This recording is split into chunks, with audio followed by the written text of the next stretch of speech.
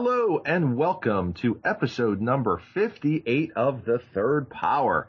This is Anthony Avatolo, and with me is my jubilant co-host, Usman Jamil.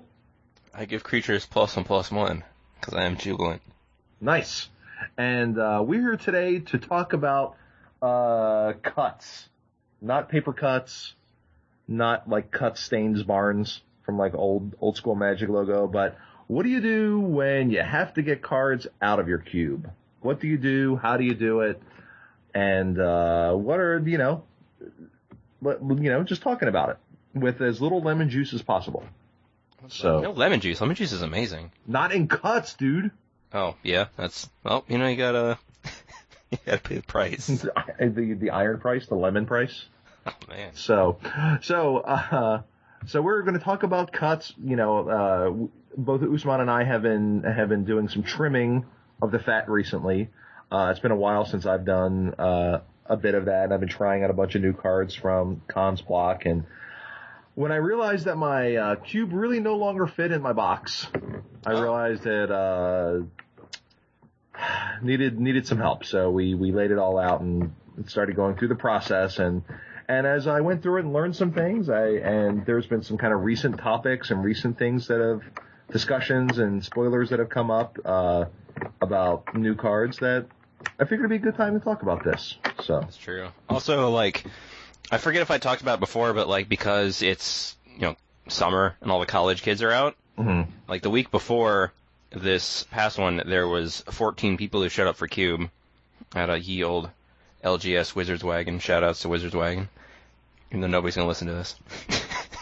But yeah, so there's 14 people. I'm like, this is all right. I need to revamp Pauper Cube. Need to just turn it from the side project because it was drafted every month and nobody really cared, honestly. And I was like, all right, time to make this a thing. Time to trim it up, and then so I completely rebuilt it. And obviously when you pool a bunch of cards together as part of the initial build process, and then it's like, all right, so what do I cut from here? So there have been a lot of difficult cuts that I've had to make when rebuilding my Pauper Cube. So it's been very, very apt. And also we just had a bunch of new sets come out, whatever Dragons of Tarkir and all these other sets. And we've kind of vaguely talked about it. We talked about, don't be lazy. If a new one-drop comes out, don't phone it in. Don't phone it in and just cut Savannah lines or whatever. So we kind of vaguely talked about it, or just hey, you have a new 5-drop, you might want to wait against others, but we haven't really gone super deep and figure this is a good time for us to do so. Especially since another set's coming out, next month. What? So crazy. But yeah, good timing. Alright, so, every episode, we're doing a Crack-a-Pack. But this time we're not using my cube or Anthony's cube. No. I decided to look on CubeTutor, and I did a search for the word crap. Oh, okay. And so I have a crap cube here, and I will get back to whose it is, because apparently this page on which I've generated the sample pack does not have whose cube it is. It only has the name of the cube, and the name of that cube is Crap Cube. Does it allow you to say list or something, or does that say anything? Well, no. If I hover, it just says view list or whatever, but I don't want to lose this pack. Granted, I could just make another one, but this pack really amused me, so. Yeah, I liked. I'm sure all the packs are going to be similar, but, there's certainly some amusement in this pack, so. There's no Wormcoil engine. Right. There's no Batterskull or any of those sorts of shenanigans. So, without further ado, a sample pack, pick one, pack one, Crack-a-Pack from the Crap Cube by user to be named later. And I noticed this one had the most recent drafted by date, so which is why I went with it. I don't know how updated it is, but it doesn't matter because it's awesome. Here we go. All right. Card number 1, and I'm going to tell you what these cards are because a lot of these cards you guys may not know. Card number 1 is Wooden Sphere. Oh, is that one of the Lucky Charms? Yeah, whenever a player plays a green spell, you may pay 1 if you do gain 1 life. How much does it cost? Is it 1 or 2? 1. 1 drop artifact. Because the Dragon's Fang or whatever, those cost 2. Right. This costs 1, but you have to pay 1 to gain the life. All right. Card number 2, Hellswarm. Hellswarm is 1 black, instant from Legends. All creatures get -1, -0 until end of turn. How much does it cost? Like 4 mana? No, it's just a black. Okay. It's just black. That's still not that great. Right. Hence Crap Cube. Card number 3, Life Lace, which is for a green, you get to change the color of target spell or target permanent to green. I almost thought that was the white one, but that's like Pure Lace or something. Correct. That is Pure Lace. Chaos Lace is the red one. Death Lace is the black one, etc., etc. Jeez. Card number 4, Moonbow Illusionist.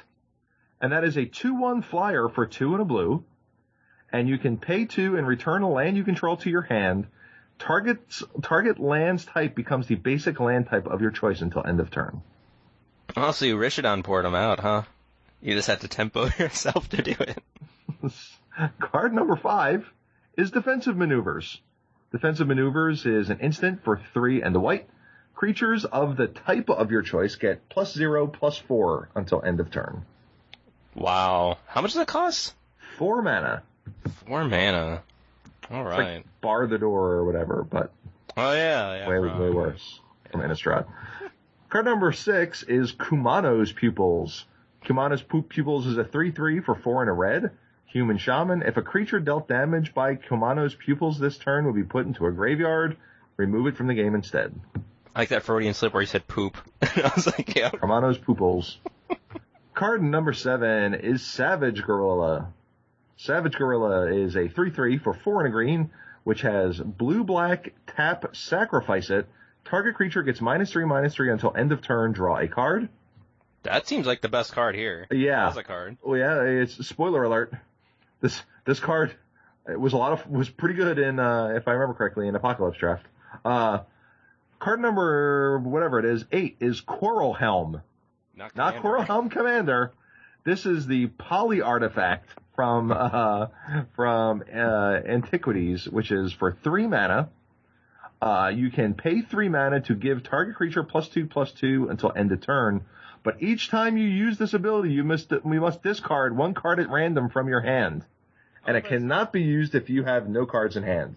Ergo, 3 mana, discard a card at random, give a target creature +2/+2 until end of turn. That's so bad. I would have loved to, like, crack a pack nowadays. Like, you see those unboxing videos. Right. It's like, hey, look at this. And it's like, Coral Helm. Next card is Crawling Filth. Is that like the 5 and a black for like some fear and like it is a 5 and a black for a 2/2 fear with Soul Shift 5. Wow, I called it. Was it like a 3/3 you said? No, it is a 2/2, sir. I was about to say I had way too. What was his name? Crippling? Crawling Filth. I almost said crappling. Crawling through the filth, much like what's his name? Much like Dufresne did at the end of oh god, why can't Shawshank Redemption? Oh yeah, there you go. All right, card number 10 is Goblin Warwagon. Goblin Warwagon is a 3/3 for 4 that doesn't untap during your untap step, and at the beginning of your upkeep, you can pay 2 to untap it. Wow, that's a great. In case a hill giant was too good. Right. It's an artifact creature. Next card is Animate Wall.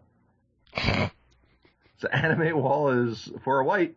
Enchanted creature can attack as though it were in a wall. I wonder if there's like this seems like it has the highest ceiling. I don't even know if the ceiling's that good. Right. So, by the way, Animate Wall comes with a flavor text of Norin the Wary, which says, when you've been bitten with fangs of granite, you start to long for the ivory sabers of tigers. What? He's never been bitten. He just runs away. Next card is Arachnoid. Oh, is that like the 6 mana? It's a 6 mana 2/6 artifact creature spider that has reach, basically. Right, we got our pick. That's actually not. That seems not the worst. It's a 2/6 for 6 with reach. Yeah. Like it seems like it blocks everything. I would guess in the format. Sure, I mean for 6 mana. I mean, people, you ain't gonna get aggroed out in this format. Next card, Thermal Blast, which is 4 and a red for an instant. Deal 3 damage to target creature. Threshold, deal 5 damage to that creature instead. That's not that bad. I mean, it's a format full of 3/3s, so it's what it looks like anyway. I mean, again, this doesn't seem that terrible. I mean, it's probably one of the front runners for the pick. Next card, Mog Squad. Oh, they call the Mog Squad. Mog Squad is a 3/3 for 1 in a red, but it gets -1/-1 for each other creature in play. Dude, you remember that movie Mod Squad from like the early Of course. 2000s? The TV show, old TV show. It's also a terrible movie. And our final card is Scarwood Treefolk, which Oh, for man. 3 and a green, you get a 3/5 that comes into play tapped. Dude, that's awesome. I remember somebody telling me about I was talking about, I was on his Hearthstone stream, and I was telling him about whatever there's like a 3/5 with pretty much defender or whatever, it can't block or something. And I was like, dude, that's like Scarwood Treefolk. He's like, what the hell's that? I'm like, it's like a 3/5. It's from Time Spiral, a 3/5. Right. I recently had some people showing me the card game Force of Will. Yeah. A couple people at the shop seem to like it. I'm just like, this seems alright. And it's basically just Magic. And it's just like, it's comical to me to watch Magic players talk about other card games, because every card is just, it's like Brainstorm, but it's at O2 and does this.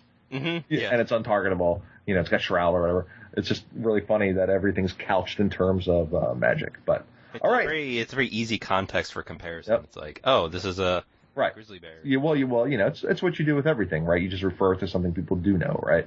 Yeah. But there's very few cards that are just like, hey, this card is unlike anything that's ever been done in Magic, Mm-hmm. Yeah. So, all right, what's the pick? So I kind of like the Arachnoid, because it's a 2-mana 2/6 that blocks everything. That's 6 mana 2/6. Yeah, 6 mana 2/6, whatever. I mean, that's Not fine. 2 mana 2/6. Good God, No, that would 2 be mana 2/6s. Jesus. that'd be pretty sweet.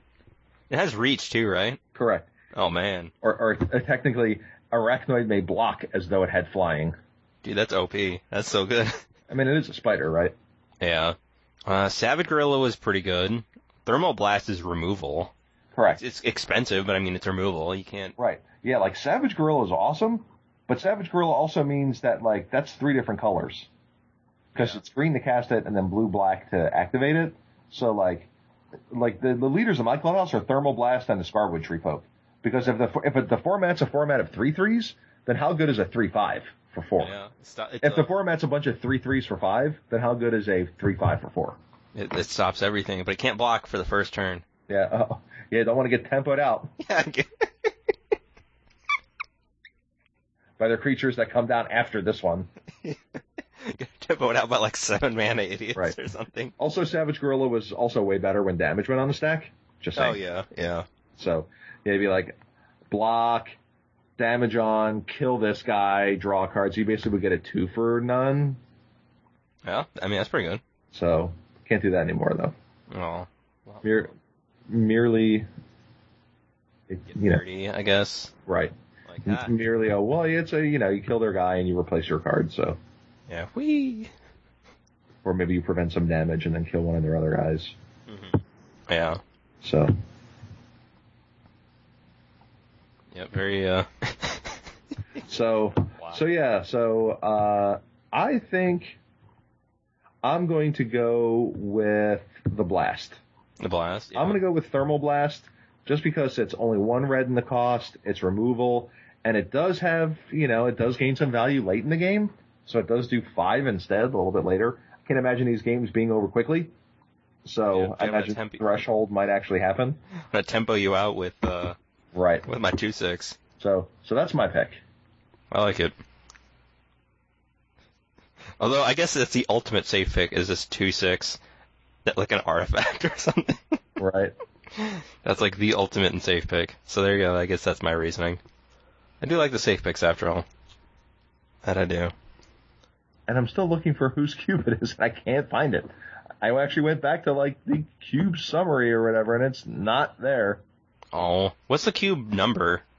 Oh, let me find it. It is cube number, it looks like 25236. Oh wow. Yeah, there's so many cubes on there. That's pretty awesome. That it's gotten this, this 25,000 cubes are on Cube Tutor. I mean, that's incredible.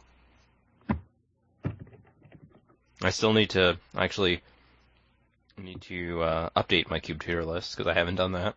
Yeah, one of these days I'll do that as well. I just haven't updated it since, like, I didn't know I didn't update my popper list till David, shout-outs to David, told me, he's like, yeah, you haven't updated your popper list. He was going to copy it for Vegas. Oh, okay. And I think he said he drafted it when he was there. And he was like, he's like, yeah, it's at, I was like, I don't know. I thought I had 2 lists, because I think when I Google searched for my popper list, there was 2 of them. Mm-hmm. I was like, all right, I guess it's the second one. And then I looked, and I was like, nope, that's it. And then I just hadn't updated it. So, in theory, when I'm updating this podcast, I'm going to update it. In reality, well, you know how that goes. It's probably going to have to wait a while. Yeah, I'm hoping to have mine done here fairly soon. But once again, can't say. Yeah. Also, another thing, a little addendum to the last episode about green. Oh, okay. One thing I forgot to mention about it, and I guess, we did get on a lot of soapboxes. One thing I forgot to mention was that I don't think the whole green signet thing applies just to cubes with rares. I've had a pauper cube for a very long time, and I found that same adage works for my pauper cube as well. Like, I think for the last month, or the last 5 or 6 pauper cube drafts, like, none of the 3-0 decks have been signet decks. Mm-hmm. And, I don't know, I drafted this really sweet blue-white tempo deck, and I think I posted on Twitter. Do you remember seeing it? I do. Yeah, I played a signet deck game 1. It was like Sultai mid-range, and I just crushed him. It's like, that's cool. Yeah, it was pretty cool. But yeah, I just wanted to get that in there too while I still remembered. I was like, oh yeah, how'd I forget that? So, yeah. That's my soapbox.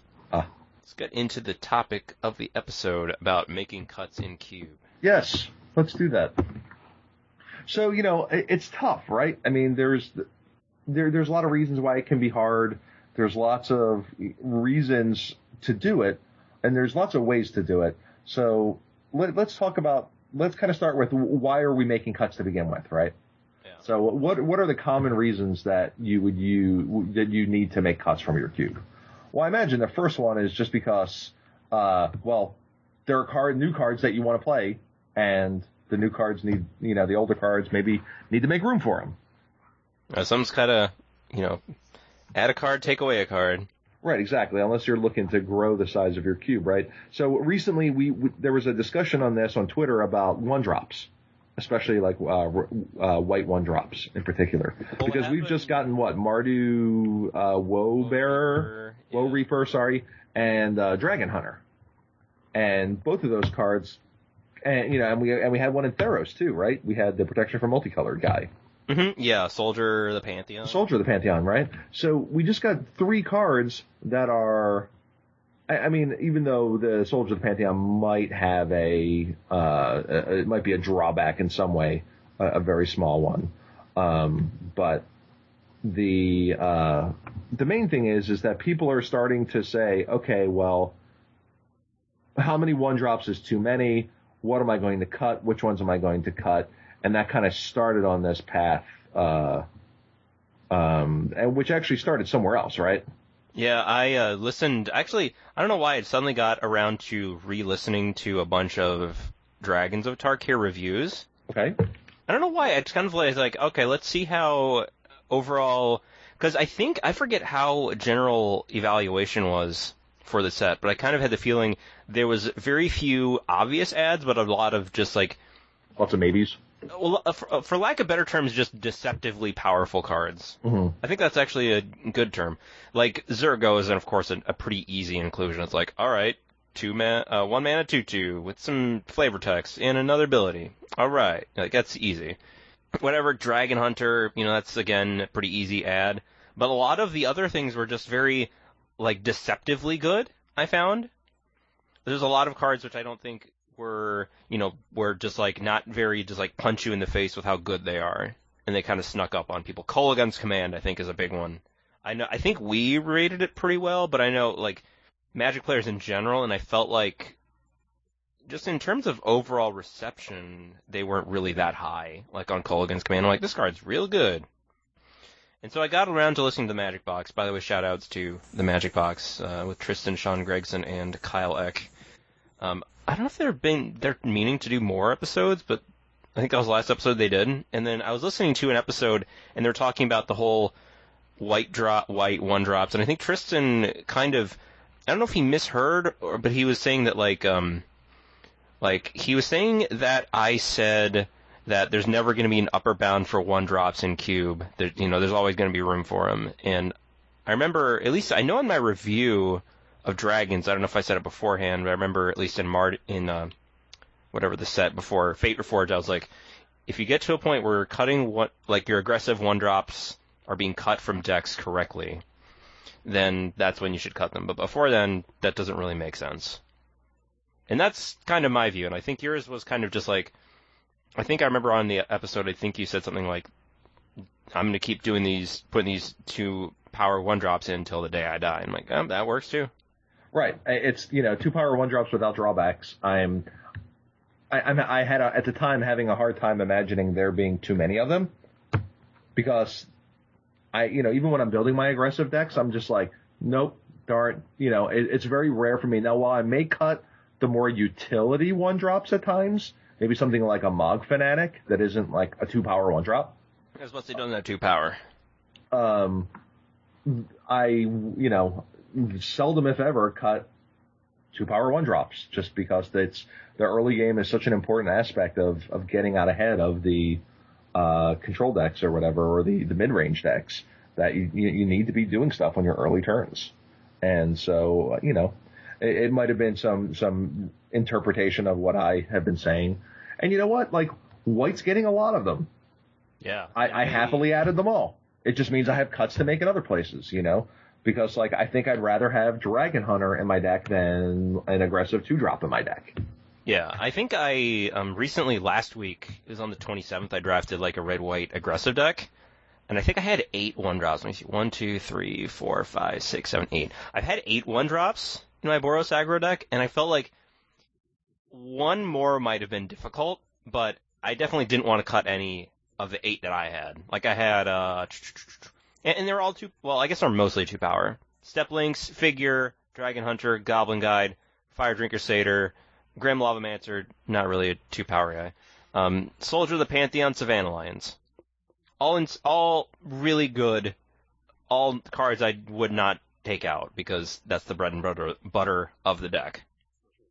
So it kind of goes where, we're getting, it feels like, I recently posted on Twitter about things in development, and I think Sam Stoddard posted some things as well about some things that development is considering too good. And I think we've kind of talked about this on the podcast before, about how certain things, their doors being cut or being closed on certain things, like 3-mana LD, for example. Like, that's doors being closed, like 2-mana counter spells are too good, unless they're pretty conditional. Did you see the thing I tweeted about the 1-mana elf thing? Yeah, like the 1-mana elves are considered too good for constructed. 2-mana mana rocks, like the Diamond Cycle, are considered too good for development. And like those kinds of doors are being closed, but we're seeing more other doors being open, like Zergo. I know at least when I started my cube, there is no way I could have seen a card like Zergo ever being printed, or even Goblin Guide for that matter. Mm-hmm. Like, it felt like those kinds of doors are being opened, and some are being closed. Like, we're never going to see another good mana rock, I assume. But we're going to see plenty of good Savannah Line type of guys. And so because of that, there are these certain areas where, making cuts are, happening. For example, the whole 1-drop thing, and, Savannah Lions. And I don't know, it kind of, sometimes it feels like when there's discussion about them, it feels like it's like a broken fridge that you just kind of have around the house because you need it. It's just like, hey, I got this fridge, and it's, kind of smells, and it's, noisy and stuff, but, when I get that new fridge, I'm just going to throw this one out. And it's kind of the same thing where it's like, well, I don't need this Jackal Pup anymore, so I'm just going to throw it out. And it's like, what? But they're still good. But interesting that you just compared Jackal Pup to an old refrigerator. Yeah. It's not even like that at all. It's not big and clunky. It's this little Jackal Pup. Hey, this is. Well, Jackal Pup is, and to a lesser extent, Fire Drinker Satyr, are not necessarily great cards. They're cards you just need to play. Now, I don't know if the red ones are as much cards you need to play anymore. because people have kind of gotten the memo on the mono red thing, and because of mono red's ability to do that, it's been printed to do the same thing over the years. It functions pretty well without a bunch of one drops, but it's still significantly impactful on games. Mm-hmm. I mean, much like Terror, right? Like Terror is still 2-mana removal spell, but there's been so many iterations and so many redundancies printed of efficient removal spells that I think you could get away with cutting something like Terror now. I know a lot of people have. I think I have recently as well. Yeah. It's like, yeah, it just doesn't do as much as it used to because there's just way more. There's way more things that do this same thing. Yeah, like ultimate price, whatever. Go for the throat. Yeah, right. And even not necessarily at 2 mana. I mean, there are, just the reason why auras don't find their way in cubes anymore is because the removal is so good. Or why combat tricks are really, really scarce is because the removal is so good. Mm-hmm. So why leave in a kind of, a very average removal spell when you could replace it with something perhaps more interesting? Mm-hmm. Yeah. So, and that's another reason for the whole cuts too, right? So not only can although even though we never really hit our stride on the one drop thing of what do you do with that? I mean, I don't know the answer to that. Of course, it depends on the size of your cube and how much your aggressive decks are winning or not winning for a lack of early game. But like the whole strictly better thing, right? So what we often refer to as a lazy change is, oh, well, this card came out and this is strictly better than this card. Ergo, this card gets out, this card goes in. Yeah, and I think that's kind of like sometimes where it's a change that can happen and it'll make your cube better, but it probably isn't the correct fit. I think the exception to that rule I found is I made the very, and sometimes to me it's a logical change because I want something in that role, but I don't want a ton of it in that role. For example, I replaced, 6-drop Elspeth in for 5-drop Elspeth. Yeah, and I think Elspeth Hero was just kind of eh. And that's right. But that's a quote unquote lazy change, but I think it's the best change for it because it keeps some numbers about the same. It serves a similar role, but I think slightly better. Significantly better. I mean, it's a little more expensive, but you know what I mean? Like it's a clean change. And I think sometimes there's something to be said for that. However, but that's a reason, right? So when a card comes out, you're like, oh, that card's just the same card that I have in there, but it's 1 mana less. Mm-hmm. Yeah. Like, oh, well, I guess I should change that or whatever. Like, not that we've ever had it, but, for example, like the difference between Lightning Bolt and Shock. Yeah. Even though both have existed, there's not really a time where unless you were a modern face cube pre M10 and you had access to Shock but not to Lightning Bolt. Mm-hmm. Yeah. That's the only time I imagine something like that could happen. But for example, like obviously I'm being ridiculous here, but let's say they printed Lightning Bolt and it now does 4 damage for 1. Well, you could just replace Lightning Bolt, but yeah, maybe. Isn't it better to change something else if we're just looking for the best card, right? Why not take out one of the 2 mana spells that do 3 damage and replace it with a 1 mana spell that does 4?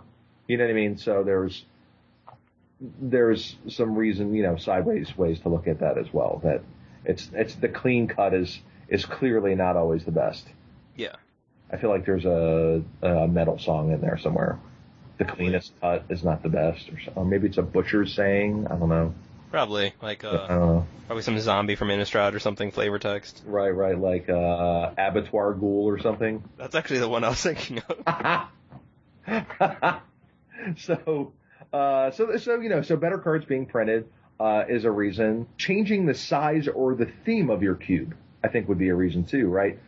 I don't really get to play with 8 players so much. The most people we ever have is 4 players, so I don't want as big a cube, right? So I need to go down in size. I'm adding power or removing power or changing something, right? So there are cuts that need to be made. Or, at one point I decided to, take out all the black mana or swamps matter cards out of the black section. Mm-hmm. Or recently I took out a lot of the focused green aggressive cards in order to make it more of a ramp color. You know what I mean? Things like that, changing archetypes, or, doing more blue tempo stuff, more blue devotion stuff, whatever it might be. In order to get the cards you want to play in, something's got to go, right? Yeah. And I think that's what happened too, like, when I rebuilt my Pauper Cube.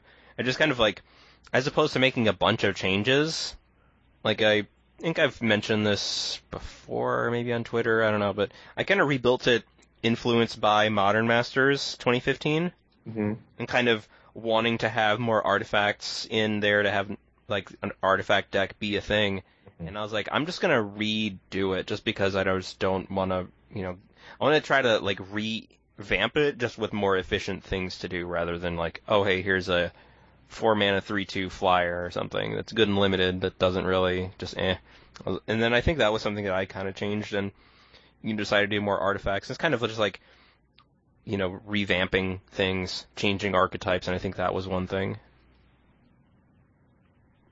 So, that's a reason to make cuts. Or there's more, I had a lot of conversations when Feldon and Dualcaster Mage were printed.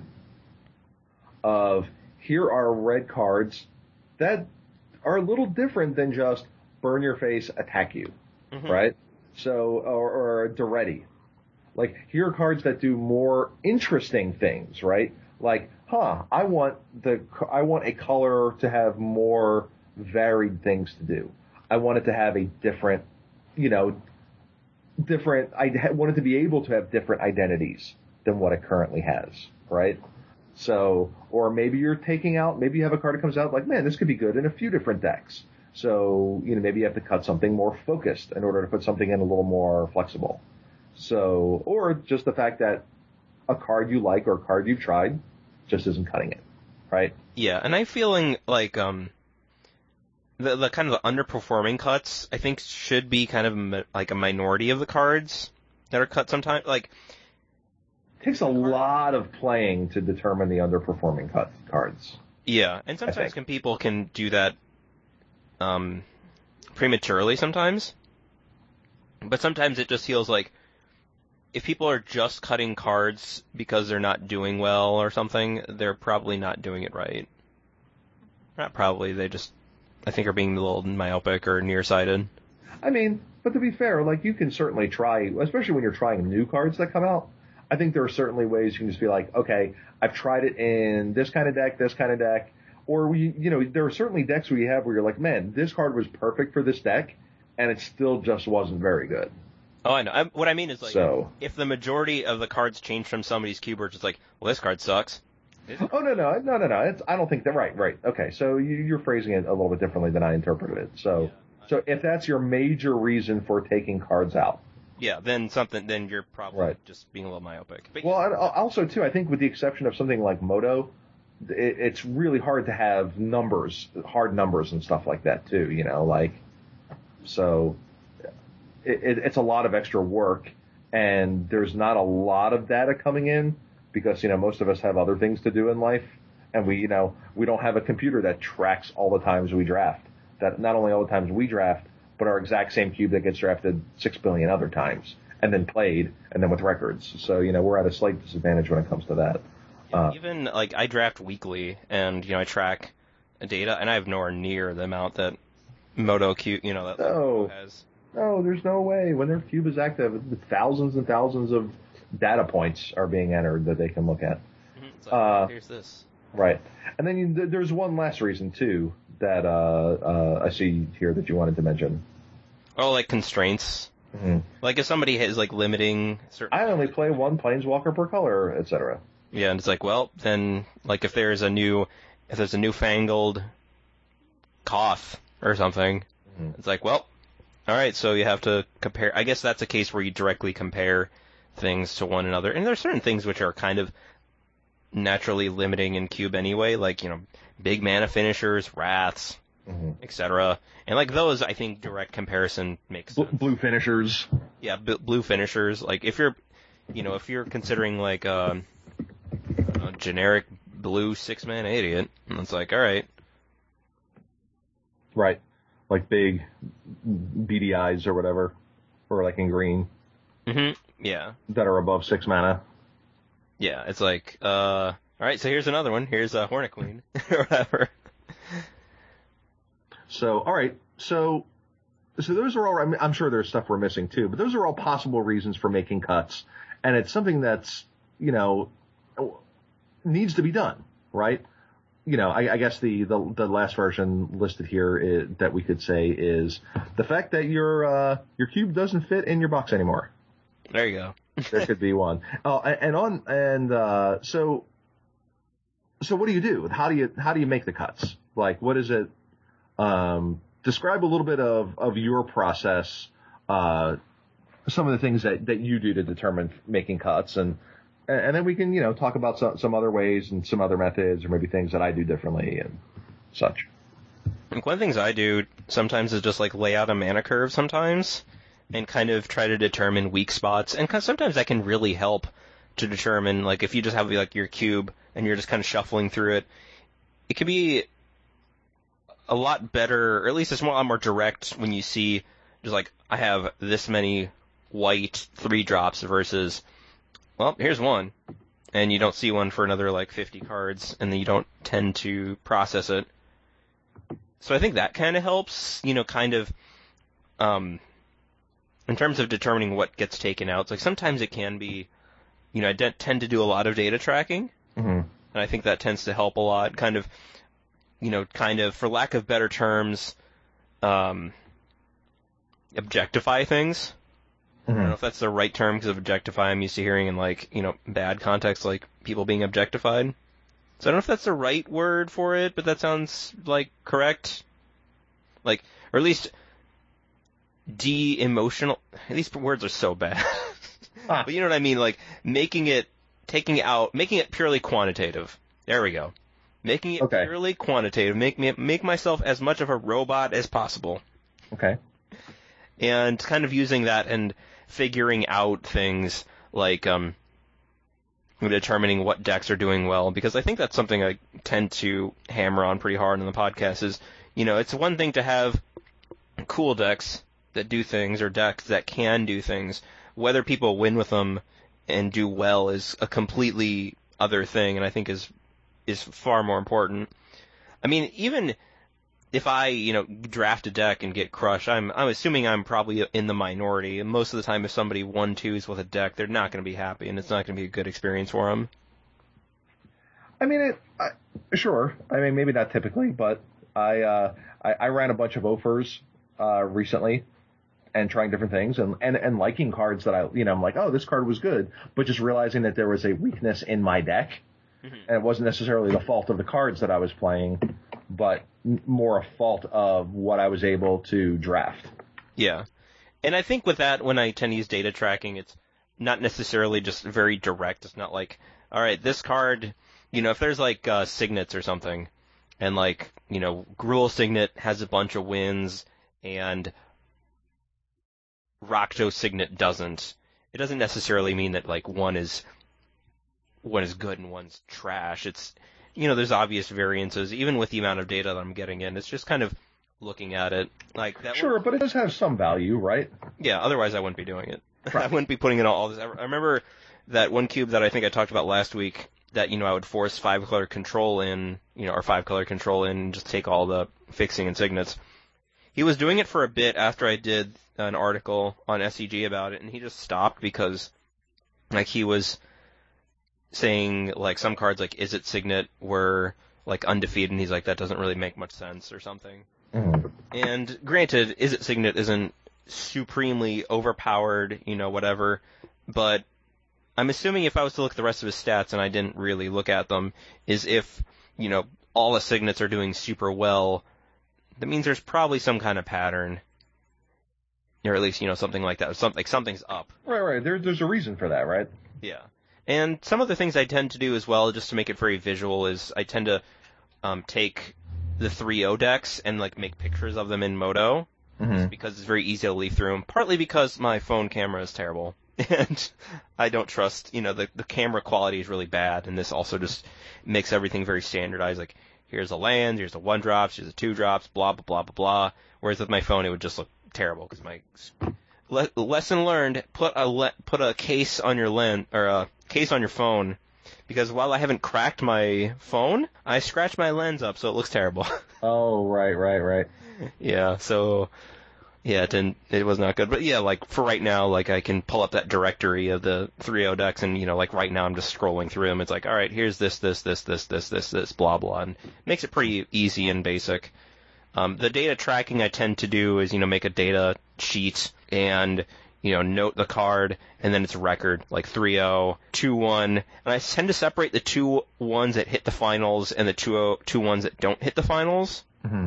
And then, like, the 1-2s, and then 0-3s, and then figuring it out from there. Noting if a card isn't doing well. Sometimes people, and also just noting sideboard things as well, like if people aren't playing the cards. Although sometimes that can be influenced by, to put it bluntly, people not knowing how to evaluate a card. So that can be a thing, too. Right. I felt like I've been soapboxing a bit. It's okay. Well, I mean, I asked you for what you do. Okay, that's true. Like, sometimes you'll see, I think I remember Pack Rat had some slow adoption with people here, and, I was like, this card's really good. People, it had a slower adoption rate than it should have, and then once it hit standard a year later, people realize it, and I'm like, alright. And then other things like people having just misperceptions of cards, like I think somebody in my group is just like, Dak Faden's bad because he underrated the loot ability. It's like, it's not card advantage, it's like, yeah, but you're still filtering cards, and you're improving card quality. Mm-hmm. And I think its win rate is actually much better than Dak Fate or Ral Zarek. I don't know. Those are the kind of things I do. Right, and those are more of the statistical things, right? I mean, other things I think you could check too is how many times is this card the last pick in a draft? Once again, not always relevant, because if it's an archetypical card or something like that, then it's just not going to get picked until to the end. Or if it's a tricolor card and no one's in those 3 colors that draft, it'll go last. But I find things like being the last pick in draft and being left in the sideboard, like not making the final cut, I find those kind of numbers could be useful as well if you're data tracking. I think that's a good thing to look at. It's just like, if that's happening, why is it happening? Right. And it's just like, well, this could be for, various reasons or something. It's definitely it's like a sign. Right. It's a tip-off, right? It's a tip-off of something going on, right? So either it's perceived of being in the wrong deck, it's winding up as a hate draft, which means maybe that means it's good, or what I mean. There's a few different ways that, or if it, we're talking about non-side sport specific things. Obviously, if you're, oh my God, Blue Blast is being left in the sideboard too much.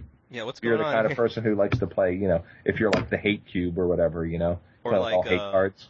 My Canal Dredger's in the sideboard. What's going on here? Every card has protection from a color. It's all like the dormant volcano or active volcanoes or whatever they are. Ooh, oh, ew. I kind of want to make it. Kind of want to make a Griefer cube. It's like braids and like smokestack and just like all these like Griefer cards. This sounds delightful. The win condition would be like a Silver Knighters. Right. People giving up. Like, if you can like remove, if someone, basically everybody has like the cheese stands alone. So if you ever like if you ever get your opponent with like no cards in hand and no permanents, you win the game. Give up. It's like, right. What was that game you're talking about? Like, if you have no permanents and no hand, they have to shut up or something? Oh, yeah. Yeah, if you don't have any permanents in play, you're not allowed to talk. Just like if you get all the packs stacked on you in draft, you're not allowed to talk. Oh, yeah. It's like, hurry the hell up. Yeah, no permanents though, you're not allowed to talk. Yeah, I like that rule about the double stack. It's like, hurry up, come on now. Yeah. You got 5 packs on you, hurry up. Right, exactly. Stop talking and make a pick. Stop talking about Game of Thrones or something. Right, exactly. Or talking about how hard your pick is. Yes, there are so many good cards in this pack. Well, no kidding. Yeah. It's cube. Yeah. So, so that's certainly one way to do it. Another way to do it, and this is the artist side of me. You could do it by feelings. I think there's something to that too. Like, wow, every time I play this card, this deck never wins. Or I never see this card being drafted. I've never heard a good thing about it. Like, I never want this card in my deck and I feel like I'm forced to play it. I never, So there's like lots of like, even though they're based on real things, they're still feelings, right? Yeah. I never see this card every time I play this card, I feel, this card is bad and I should feel bad. You know what I mean? Like, Yeah. It was or like if this is, and this is one thing I kind of use in that type of evaluation, is like if, and I look at all the decks, because I track the data, and it's like, is this card, like for example, I don't know, like Molten Tail Massacre, for example, which I think is a solid card anyway. I think people tend to underrate it in general. But I remember thinking like, okay, this is a card as a curve topper for the aggressive decks. Like that's correct. Would you agree? sure. As that is its main role. And then I saw it in like these aggressive decks, and it was incorrect to play them. I was like, okay, this person screwed up. Like this should not be here. And I would be like, and it wouldn't obviously just be one time, but I think it took a few times of that happening where it's like, if this is the deck for it, and this person's wrong for playing it, right? Then maybe it needs to go. Right. Then what's this card doing? And I was like, well, maybe I got to throw it out. And even though, like I said, I tend to like the card anyway. And if somebody played it against me, but like I often felt like this is the deck for it, and it was incorrect for the person to play it in their deck. So, right. Like, yeah, what's this doing here? So I'm just like, all right, I guess I got to cut this thing. Right. Or, drafter input too, right? Like when you respect Drafter Cube and they constantly ask you, like, why is this card in here? What is this card doing? This card sucks. This card's not fun. This card's whatever, just like input for people drafting your cube, or do you have this card? Or when people are constantly asking you, do you have this card in there? And you're like, no. And then next draft, do you have this card in here? And you're like, it's the same card. It's like, no. Do you have this card in here? No. It's like, well. Well, sometimes that's based on just like, expectations. Like sometimes, like a new person will draft my cube, and they're like, "Is Blightsteel Colossus in here?" I'm like, "No, it's terrible." No. We're not talking about new people drafting cubes. We're talking about people who, which is at the beginning why I said like people whose opinion you respect or whatever, who you can then have a conversation about it. If it's one of those cards that keeps coming up when you have these conversations with people who are reasonable, you might want to, okay, why is this card in here? And then you can start looking at it a little bit deeper. You know what I mean? Yeah. All right. I think it's for that reason, this reason, Yeah. I think with feedback, sometimes, like, even people who tend to know their stuff can have strengths and weaknesses and take sure. into account. People have feelings and emotions, and people are important, okay, Usman? Stop trying to devalue humans. Dude, I'm a robot. Yeah, we realize everybody's not as great as you are, but people have feelings, okay? Dude, I'm a germ. Dude, you can't, right? They're allowed to like and dislike cards, and it means something. You can't just, discount everybody's opinion because they're not Usman's opinion. I was trying to find a flavor text of a robot because I'm leafing through my Pauper Cube, and was like, but none of these seem to fit me. I'm not an Oxida golem. I'm just no. But like sometimes, like with people have strengths and weaknesses in evaluation. Like the guy, the Dak Faden example. I think that person's a good player, but just is incorrect on that card. I remember somebody who used to draft my cube thought Balance was terrible and thought Furnace of Wrath was a great card. And I think someone can just be like, oh, this person just has no idea what they're talking about. But that person generally knew what they're talking about, but just had various strengths and weaknesses. Some people, I'm sure people who literally cannot play an aggressive deck to save their life. I'm sure you've met those kinds of people. If not, I certainly have. Oh, no, I know what you're talking about. We're just like, and then they'll like say this card's a bad aggressive card, and it's just like somebody who, one of those aforementioned can't play aggressive decks was like, played a GOP, it's bad, because you'll never trigger the landfall. I'm just like, no. It's like, that's not true. That's not really based in reality, and sometimes. Not what we're talking about? Yeah. And it's and obviously you just don't become Moto, just like, like certain people in, I guess like Randy's been better about that. Remember when Tom and Max used to head, the Moto Cube, they would get super defensive and not listen. And then right. You obviously don't want that to happen and don't want your drafters to think, oh, he's not going to listen and just get defensive, because right. That's not going to help either. But it is helpful though to be able to answer and have a reason other than because this card's good. Well, why is it good? Have an answer. And if you can't come up with an answer, then maybe there's something to what they're saying. Yeah. If you can't come up with an answer for it, then maybe there's something else to it. And, for a while, like especially when I started my cube, the aggressive decks were something it's getting easier to make aggressive decks available in cube. Yeah. from even when we started the podcast. It's definitely gotten easier to have it be a viable archetype in a cube, but that doesn't mean it doesn't need help or doesn't mean whatever. But also means too that you need to start looking at some cards and going, is this a card I really want to play? Is this card, for example, I'll tell you one thing I did recently where it was kind of hard for me to cut the card, but I'm trying it in lieu of something else.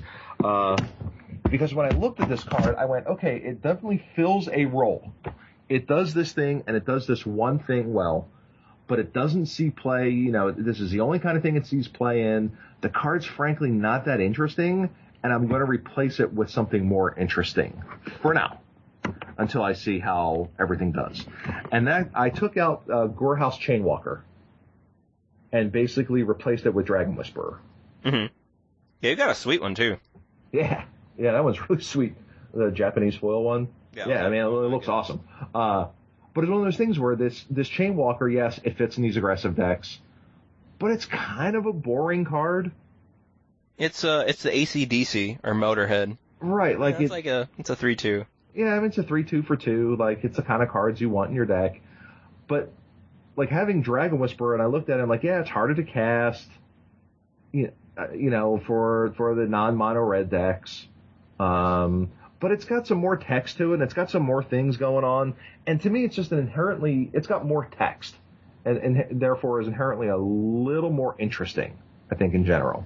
Yeah. And so it's just one of those things I was willing to change to try out, because every time I would play, and this goes to the feeling, like, if I went purely by stats, most of the Gorehouse Chainwalker decks I have do very well. Yeah, I think there was one that you posted on Twitter, the one with Borderland Marauder? Yeah. The black one? Yeah, so I'm trying to think if that had that guy in there or not. It had Borderland? It had Borderland Marauder. I don't think it had Chainwalker in it. It didn't have Chainwalker. I remember it had Borderland, and I was like, I like that guy. But I liked Borderland Marauder, and it was one of those cards too, so that's another good example, because a couple times I played that card, and people would go, "You're playing that card?" And it's like, yes, but it still attacks for 3 all the time. Mm-hmm. And like, given the choice between that card and Chainwalker, okay, I could play Chainwalker as a 2/1 that could block something, and I have this guy that's a 1/2 that can block something, and they both, but one is a 1/2 that can still attack for 3, while the 2/1 is just always a 2/1. Yeah, it's always a Goblin, Piker, or whatever, right? And it can switch roles too. Like, you go on the offense, and sometimes you need to hang back. And like, it does that too. So, so I wound up keeping the Borderland Marauder over the Chainwalker. Yeah. And putting in the Whisperer, even though it's like a little harder to cast. I'm okay. I think we've gotten enough C cards now, like 2-drops, or, 2-drops used to be CC all the time, right? White, white, red, red, black, black, whatever it might be. And we really got a lot of cards that were 1 white, 1 black, 1 red. And I'm okay, I think, going back the other way just a little bit to try to reward the more focused mana colors or focused mana drafters a little bit more. Yeah, and I think that's something I actually have done too, kind of. And on the other hand, while you're cutting Gorehouse Chainwalker, and I think that's something important people may sometimes not realize, is that because you're cutting it out of your cube, that doesn't mean you're just like throwing it completely in the trash. Like, it's no, it goes in the on-deck binder. Yeah, and I think that's something similar to the point I was making earlier. If you're just replacing cards with new cards and not looking back to older sets, I think you're doing a huge disservice to your cube as well. Sure, because, cards definitely wax and wane as far as getting better, including Wax Wane. That's true. That split. But, that Snapcaster. Right, but that, that color combination. Yeah. White, yeah. White, green. I actually had that happen with like my red. I think I've been doing kind of something similar. I actually reintroduced Kargan Dragonlord, I think, after talking with you. Mm-hmm. And then, when I brought in Dragon Whisper, I'm like, I'm going to try taking out some of the 1C guys and see how that works. Mm-hmm. And it isn't like, and that's something I tend to do, kind of small changes, is whenever a cube update is done, it shouldn't be something like, here's this royal decree, this card sucks, so it's going out, and this new card, it's just changing your environment. Right. Let's try this out. Let's try this out. And that's something I probably didn't do as much as I should have when I first had my cube, but it's something I'm very willing to do now. It's just like, instead of asking other people, should I play this card or this card, this card or this card, this card or this card? Try it. Yeah. Like, I think you put it in there and see, seed it into a draft. You know what I mean? Purposely build a deck with it. You know what I mean? Like, add it to a sealed pool or something, or, whatever format it is that you play. Like, find a way to play with it and see if it's any good. I'm a huge fan of seeding cards, especially when new sets come out. Like, I always am seeding new stuff in there. It's like, hey, let's see how this guy is. And I think Anafenza was one of those creatures. It was kind of strange where... Yeah, a perfect example of the 1C into a CC creature. Mm-hmm. To try to get something more interesting and maybe more powerful.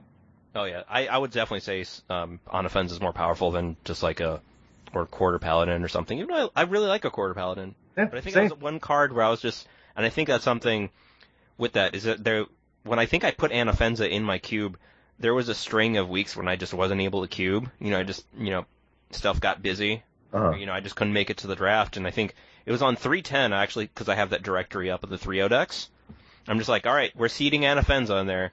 And then, all right, somebody will see it, because it's seeded in there. And then I think I asked the person who drafted him, like, I think I texted somebody else who was at that draft. I'm like, so how are the new cards working now? I was like, so the person was like, so person A drafted Anafenza and it was really good.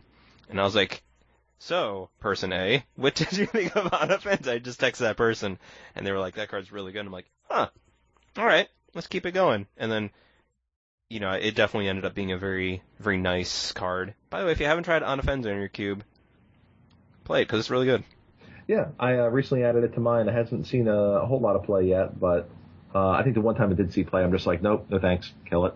Yeah. Like, not interested. Sorry, not interested in finding out testing about this card when you're playing it against me in your whatever your token deck or your a lot of creature deck or whatever the hell it is. Like, no thanks. I don't nope. want to. Not token deck, but lots of creatures. Like, no, I'm good.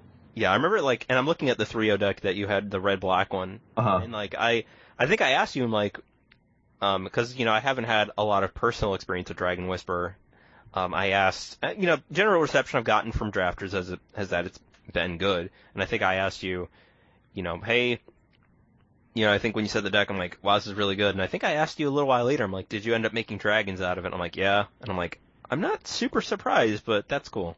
Yeah, second ability was live, And you had because you had got into a ground stall or whatever, and it doesn't take much, right? You have a war gear and one other guy, and it's almost 8 power or whatever right there, Mm-hmm. Yeah, it's and we're attacking. And I think Brutal Horde Chief was another card I'm trying out based on your feedback on how it had done. Then I kind of rotated it out because I was looking for room for the try wedge cards or whatever. Mm-hmm. And I was like, all right, I'm going to try this. I'm going to take this out and try some other things in its place. But it wasn't like, this card sucks, and threw in the trash or anything, but it's I'm just trying some new stuff out.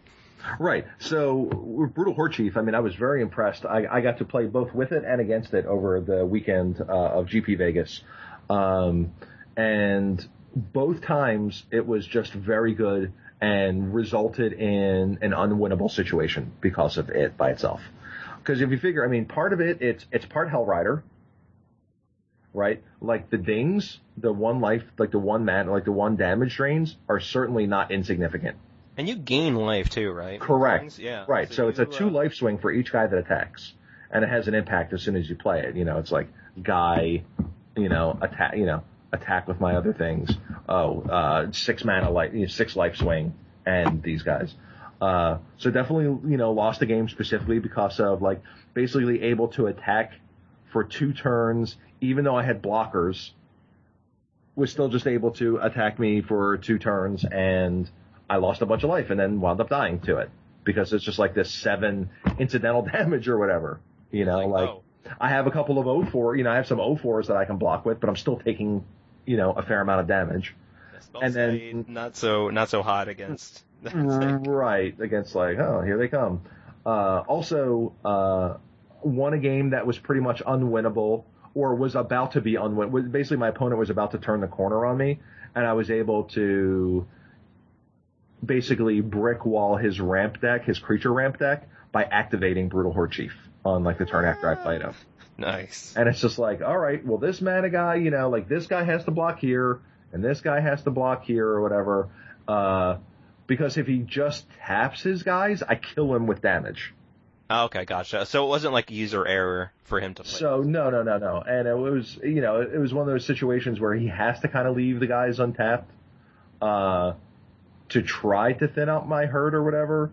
But it was just like, he was on a specific plan, and it's like, oh, well, I need to be able to block. Also, I only had 4 lands in play.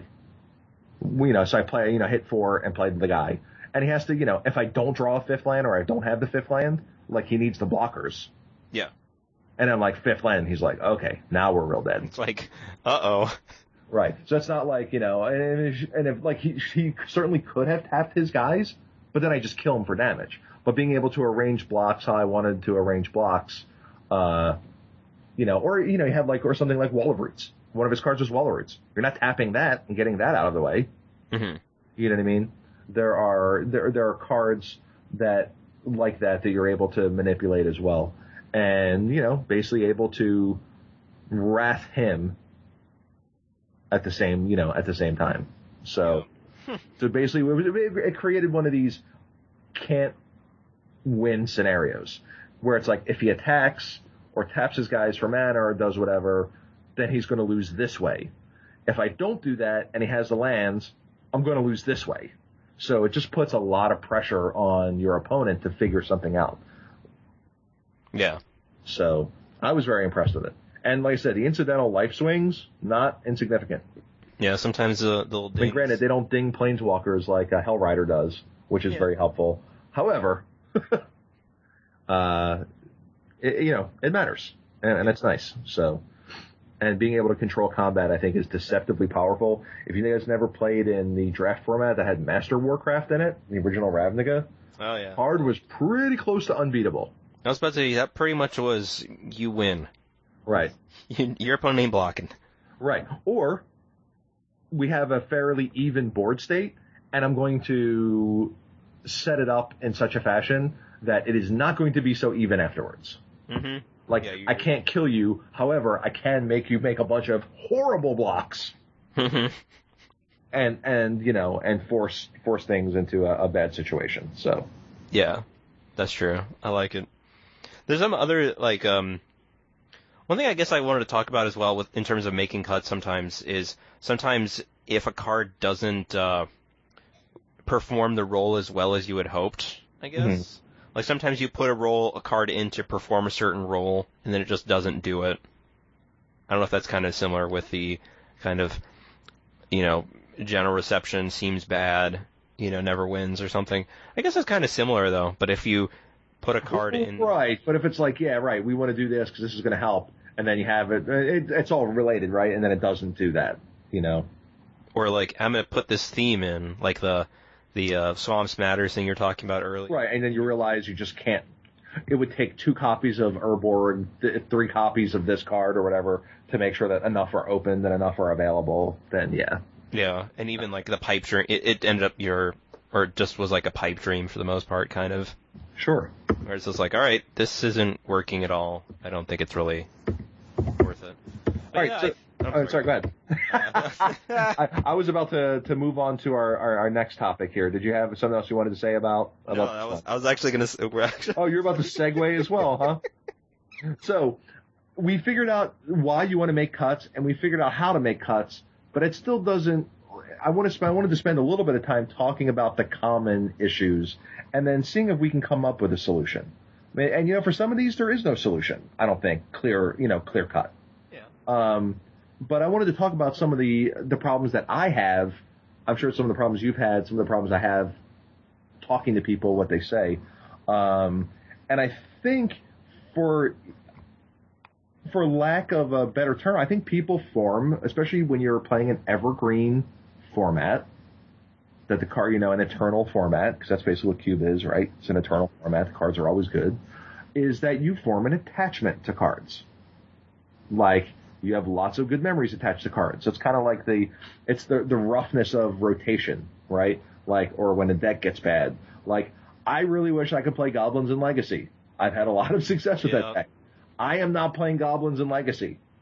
Like, Poor I'm goblins. just not doing it. You know, it used to be the benchmark of the format. If your deck could not beat goblins, go home and start over. Yeah, And now it's just, wasn't the format like Goblins, Solidarity, and Threshold for a while? I mean, basically, Goblins was right. There was a lot of other decks or whatever, but one of the pillars of the format was Goblins.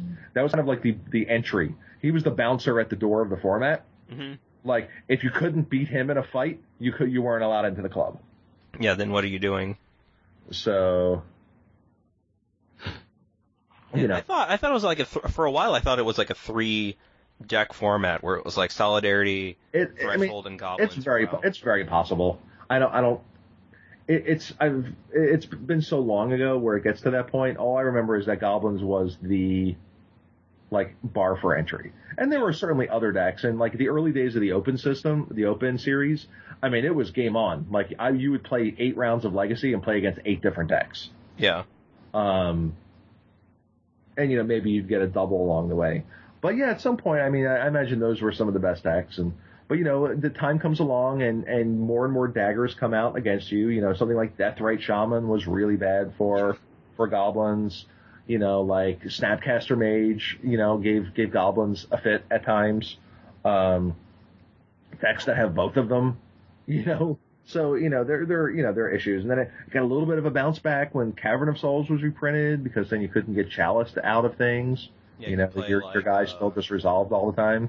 You could play like Tin Street for like the green splash was kind of free. Right. Or you could play the white splash and have like Talia, you know, to help with like the combo decks that were beating you or whatever. But you know, in case like the black path wasn't working for you, I think I played the black splash for a while with access to a bunch of discard in the sideboard, like targeted discard.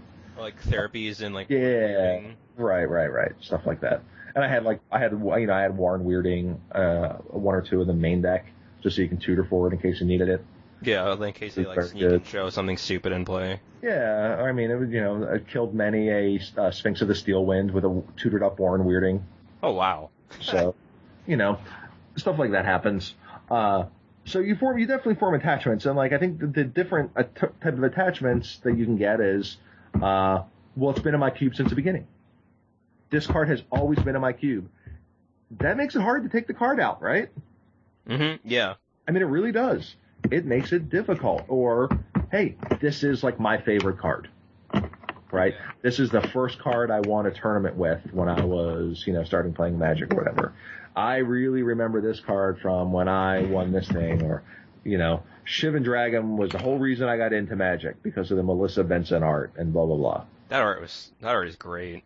Yeah, the new art's like real bad. Genesis, I think, is a big one where I think for a while it was considered like the gold standard for, you know, for 5 mana green things, where it's just like, all right, here's Genesis, because you can just grind out a bunch of advantage and get back your guys. Like, this is what's not to like about this card. And then now things have just gotten faster and more high impact, where it's just like, okay, so I had to spend 3 mana to do this. Right. It's like, and then I have to recast it, and I remember one of my more fond memories of like when I was doing early cubing at Denny's was just like somebody had this really sweet 5-color control deck, and I was like, I think he had like Secure, like Decree of Justice and Nicol Bolas. Ooh. But I just ground him out with like a Hammer of Bogarden. Oh god, Hammer of Bogarden. Yeah, and I just grounded him out with that, and I was like, all right, 3, and then he died, and I was like, I don't know why. I think it's just because it seemed like such a insurmountable odds that, you know, he had me up against. I was like, all right, 3, getcha. And I, you know, it's one of my more fond cube memories, but it's like, all right, that's. Yeah, and you look at Hammer of Bogarden now, and you're like, what? Yeah, 3 mana, like, it's like 3 mana for 3 damage, sorcery speed. Oh, well, I can get it back. Wait, how much mana does that cost to get it back? 5? Would you play Hammer Bogarden if you could recur it at any time, like during EOT? Because the fact that it locks up your mana, you got to be committed to bringing that back. Probably not. I was thinking probably not either, but at least it gives it some more chance. Same thing with like. I think maybe if it were instant speed and you could buy it back whenever, I think we're closer. Well, I think in that case you can just, that costs a lot of mana to just loop. Yeah, but it's one of those things where then if you get into the ground stall, or if you're like the red board control deck, and you just have a bunch of mana, you're just like, all right, 3, bring it back. Get this, bring it back, untap. Didn't draw anything, go. Yep. Like, at least gives you something to do, instead of like, bricking your draw, basically, by having to pay 5 to get it back. So, but a card certainly is iconic. I mean, that card was a $10 card, $15 card. It was a rare burn spell. Yeah, it was. I think it was one of the hallmarks of like the David Price kind of curse scroll. I don't know if it was. I don't think it was played in that deck. It might have been too expensive. No, well, you're right, and that was Tempest, right? And what's the name's from Mirage, Hammer's from Mirage. Yeah. So, but like so at least slightly different. Some of those like early burn decks, it was great in those. Oh yeah, no, the card was certainly a staple. Yeah, and when I first built my cube, I mean, it went right in. It's just like, yeah, I'm playing this card. I actually have like a gold border one that's on my desk next to my bed. I just keep it there and like, the old nostalgia. I have a shiny one in my on deck binder. Nostalgia. Yeah. So, things like that, or people who like to draft a certain card, right? Like maybe your play group always has the guy that loves Teferi or whatever, Mm-hmm. There was one guy, speaking of which, who... I know. Well, not the Teferi guy, it was somebody else, but like, there's somebody who used to love drafting Nicol Bolas, the Planeswalker in Cube. And it was his last week in St. Louis, and he was going to New York, because he's, moving there for, I think he was done with college, and I think he was moving there to, for job stuff. So I was like, all right, I was like, all right, I'm not going to tell anybody, but I'm putting Nicol Bolas in here, and then I'm seeding it in just for Al. Shout out to Al, by the way. Mm-hmm. So, like, I did that, and then somebody goofed, and it wasn't in the seeded packs. It was, like, in the non-drafted part. Oh. I was like, I was like, who got the Bolas? And nobody had it, and I'm like, wait, what? And then, right. And then I was like, somebody can't do math, or something. Somebody just goofed. And I was like, man. But, I put it in just for him, and then after that, I'm like, alright, this card's kind of weak. Right. Not weak, but it's just kind of for the commitment that it required and the mana required, I'm like, this probably, I'm gonna take it out. But I put it in for Al, and then after that I was like, no. Right. Like, Yep.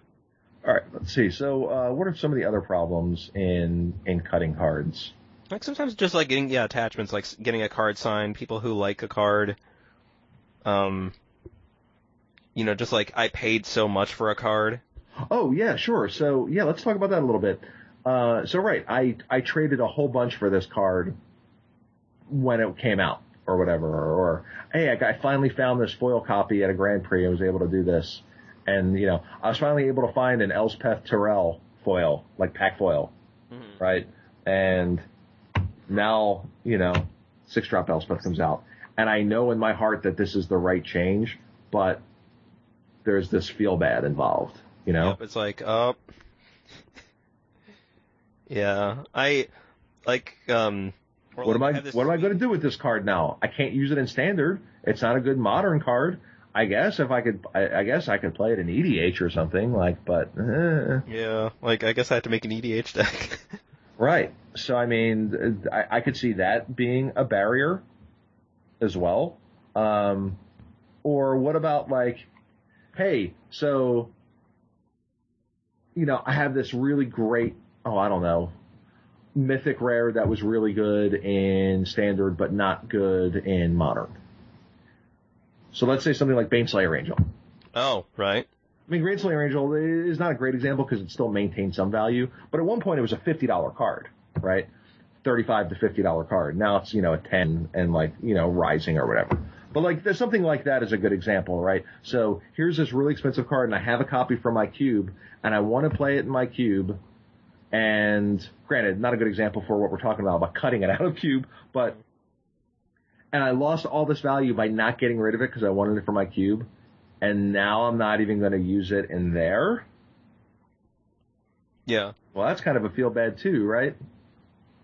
Yeah, then it's like, well, I can't do much with this.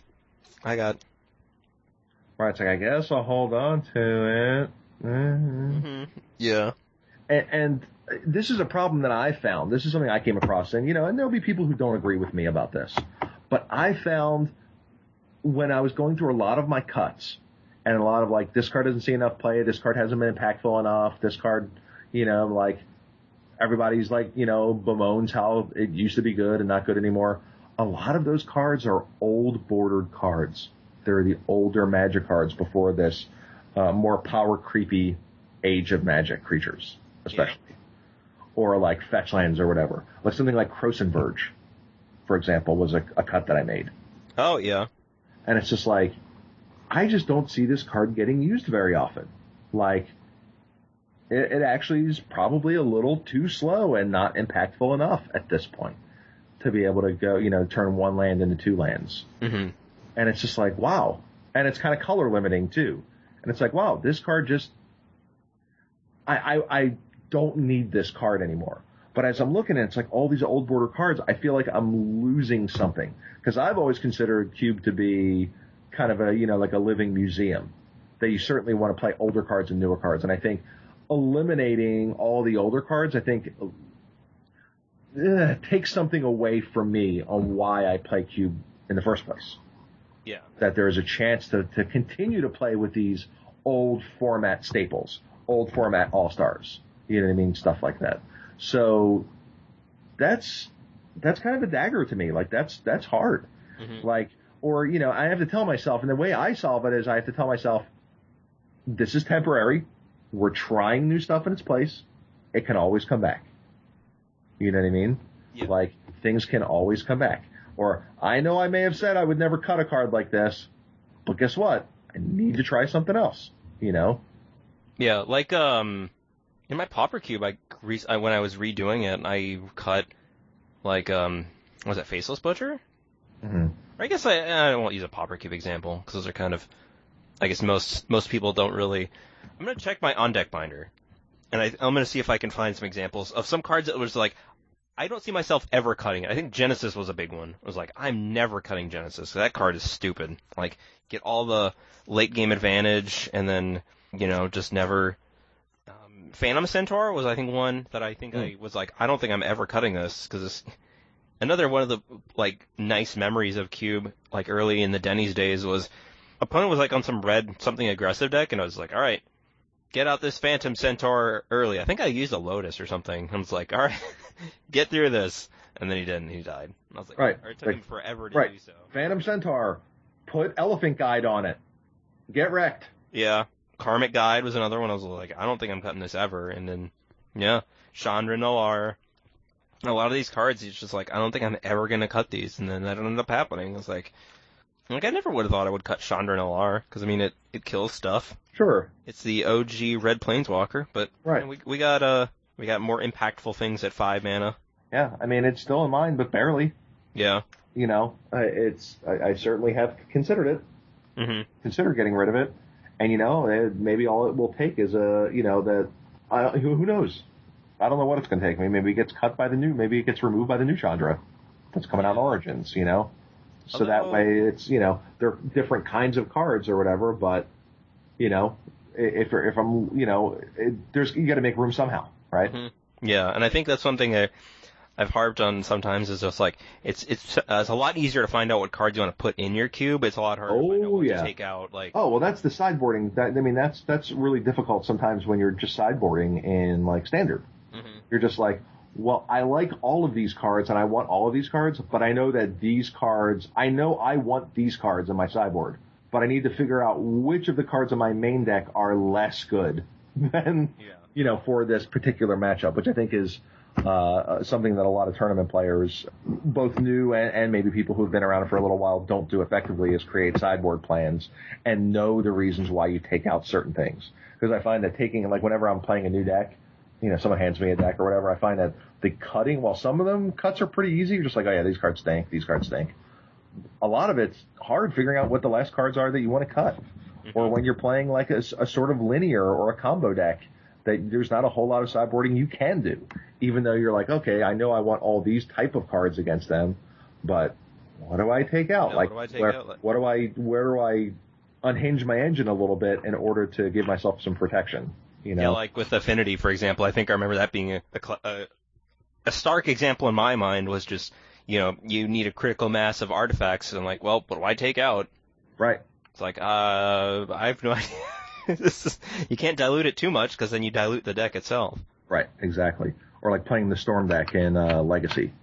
Like, everything kind of, all the cards main deck are committed to running the motor, like comboing the engine. And what point do you realize, okay, in this matchup, this part of the engine isn't as important.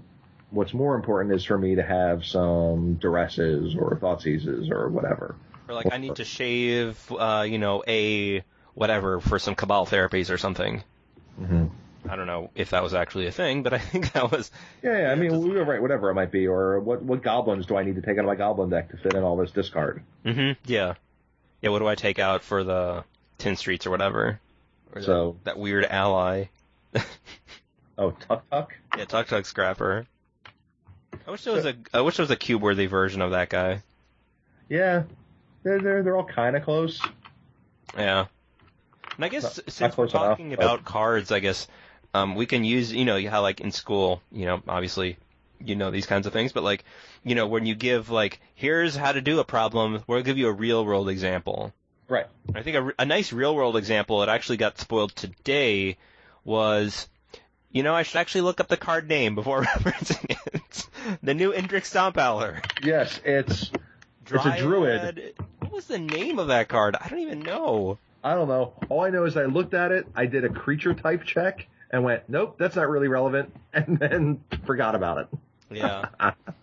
Because it's certainly strictly better than whatever that guy is. The Indrik Stomphowler. Because it's, I guess I should actually name the actual card. Conclave Naturalists. That goes off the tongue so well. Yes, Conclave Naturalists. 4 and a green for a 4/4. Dryad, when Conclave Naturalist enters the battlefield, you may destroy target artifact or enchantment. So it's essentially Indrik Stomphowler with a may instead of a must.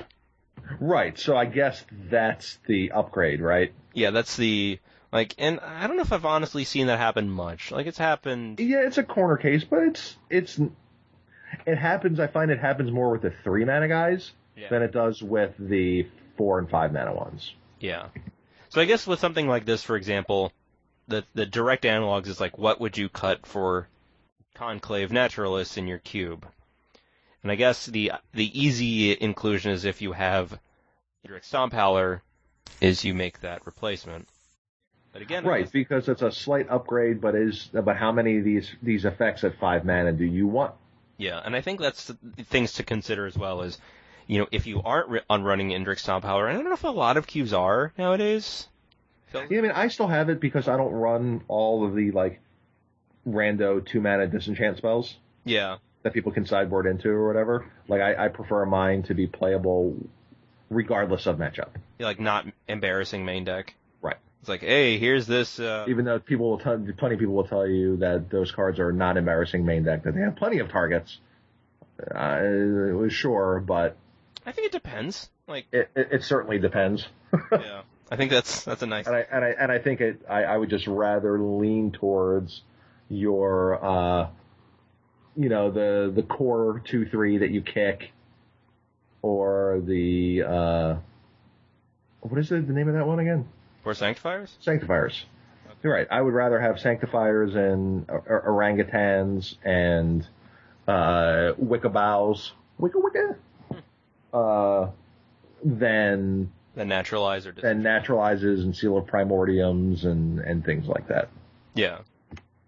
So I guess, and that's another thing is if you aren't running, this is, do you have room for it amongst your I guess is find what role your card has, whatever card you're planning to cut, and it's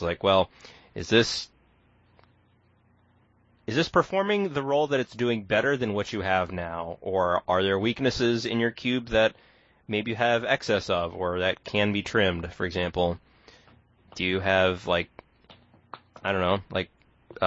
Rampaging Baloths might be a cut, for example? Sure. And that's something then you kind of consider, how good has Indrix, or whatever, the Rampaging Baloth, Ben. How good is that roll right now? Like, is that a card you can afford to cut? Are the green ramp decks needing this card, or is it something that's rather expendable? And those are kind of questions you should, kind of ask yourself, rather than just like, hey, here's a 5-drop. Here's a 5-drop. Oh, there we go.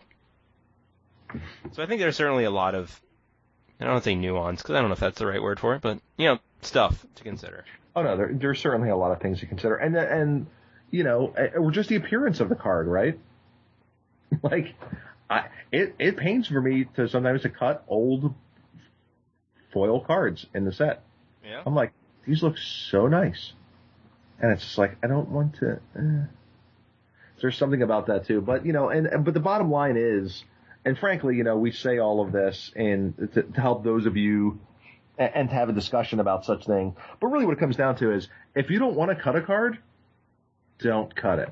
Yeah, I mean... Cut something else. It's your cube. You can do whatever that you want with it. Mm-hmm. You know what I mean? When it comes down to it. You can play whatever you want. You can do whatever you want. But if you want to be logical and have reasons about it, say that. And I think most people, most reasonable people are like, if you tell someone like, oh yeah, that's a pet card of mine, everyone just goes, okay, cool. Mm-hmm. Yeah. You know what I mean? Like, oh yeah, I, won my first PTQ with that card because I had it and nobody else did. So, yeah, okay. I think for the most part, people are okay with stuff like that. As long as you don't tout your cube as the definitive version, you know what I mean? That there is, the part of the whole thing is its customizability, right? Mm-hmm. Is that you can put in what, you can play with the cards that you and your play group want to play with. So, grain of salt with all this talk is that if you don't want to cut a card, but if you have to cut a card, those, hopefully our talk today helped you a little bit about that.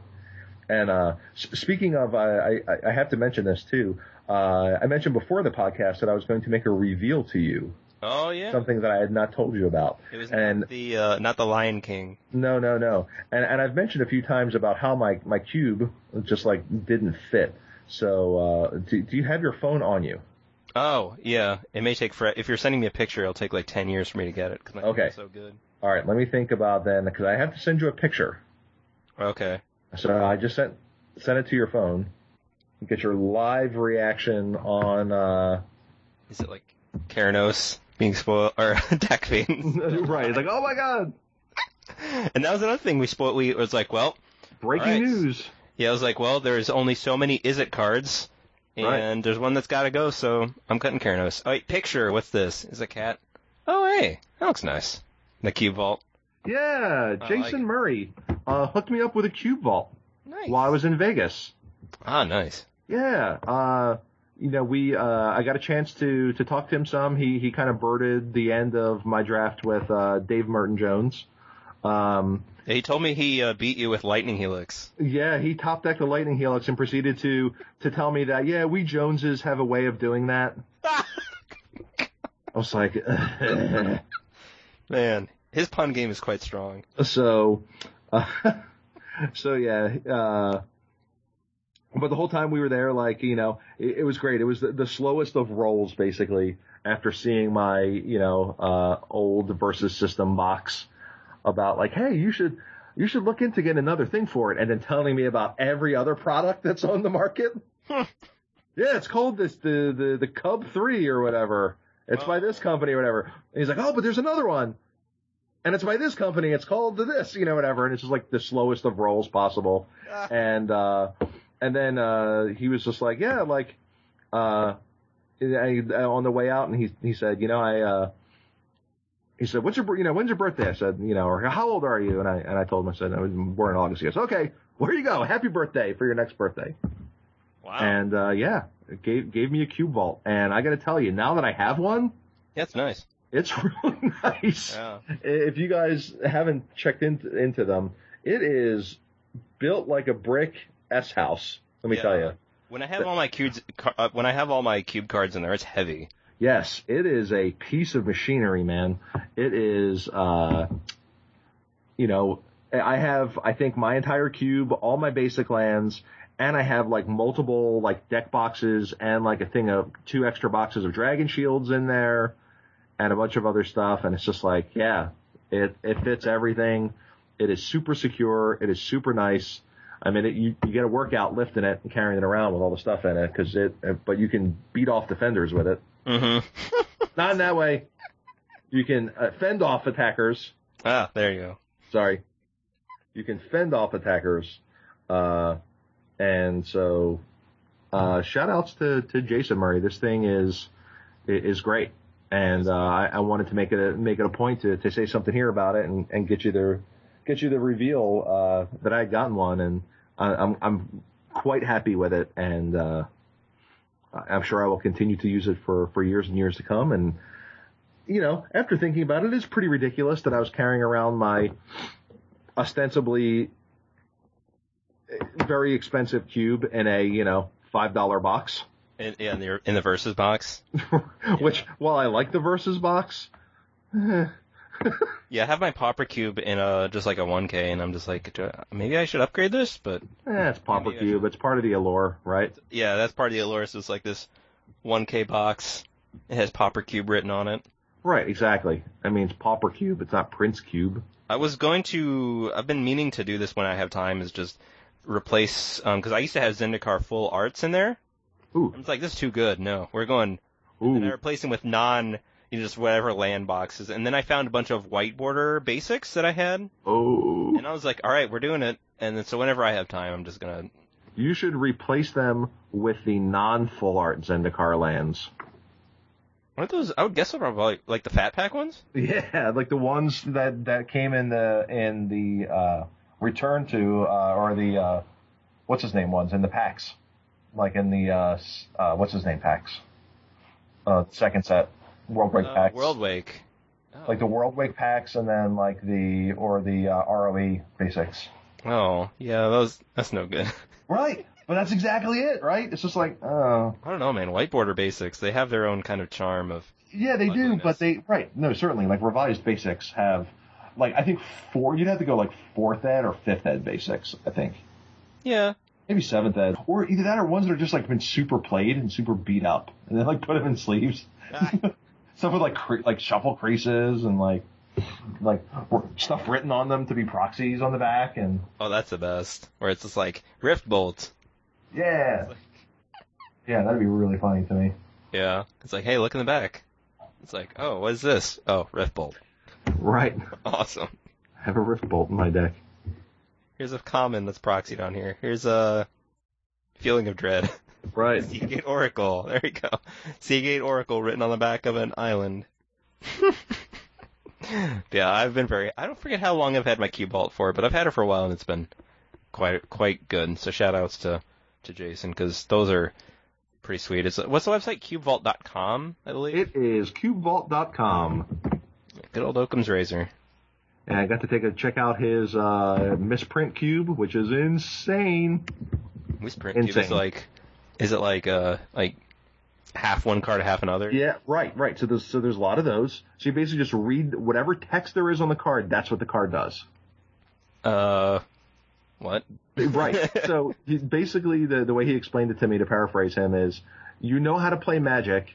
You just read what's on the card in front of you. So, for example, if it's the top 90% of Blue Blast and the bottom 10% of Vizardrix, mm-hmm. then you have a 1 mana instant that counters or destroys a red permanent that also happens to be enormous. What? So you just read whatever text is on the card. So it's a 1 mana instant counter to blow up something red, 6/6. That's obviously, that's not one of the cards in there, but there are a lot of cards like that are just like this one thing, but it's actually the sickest.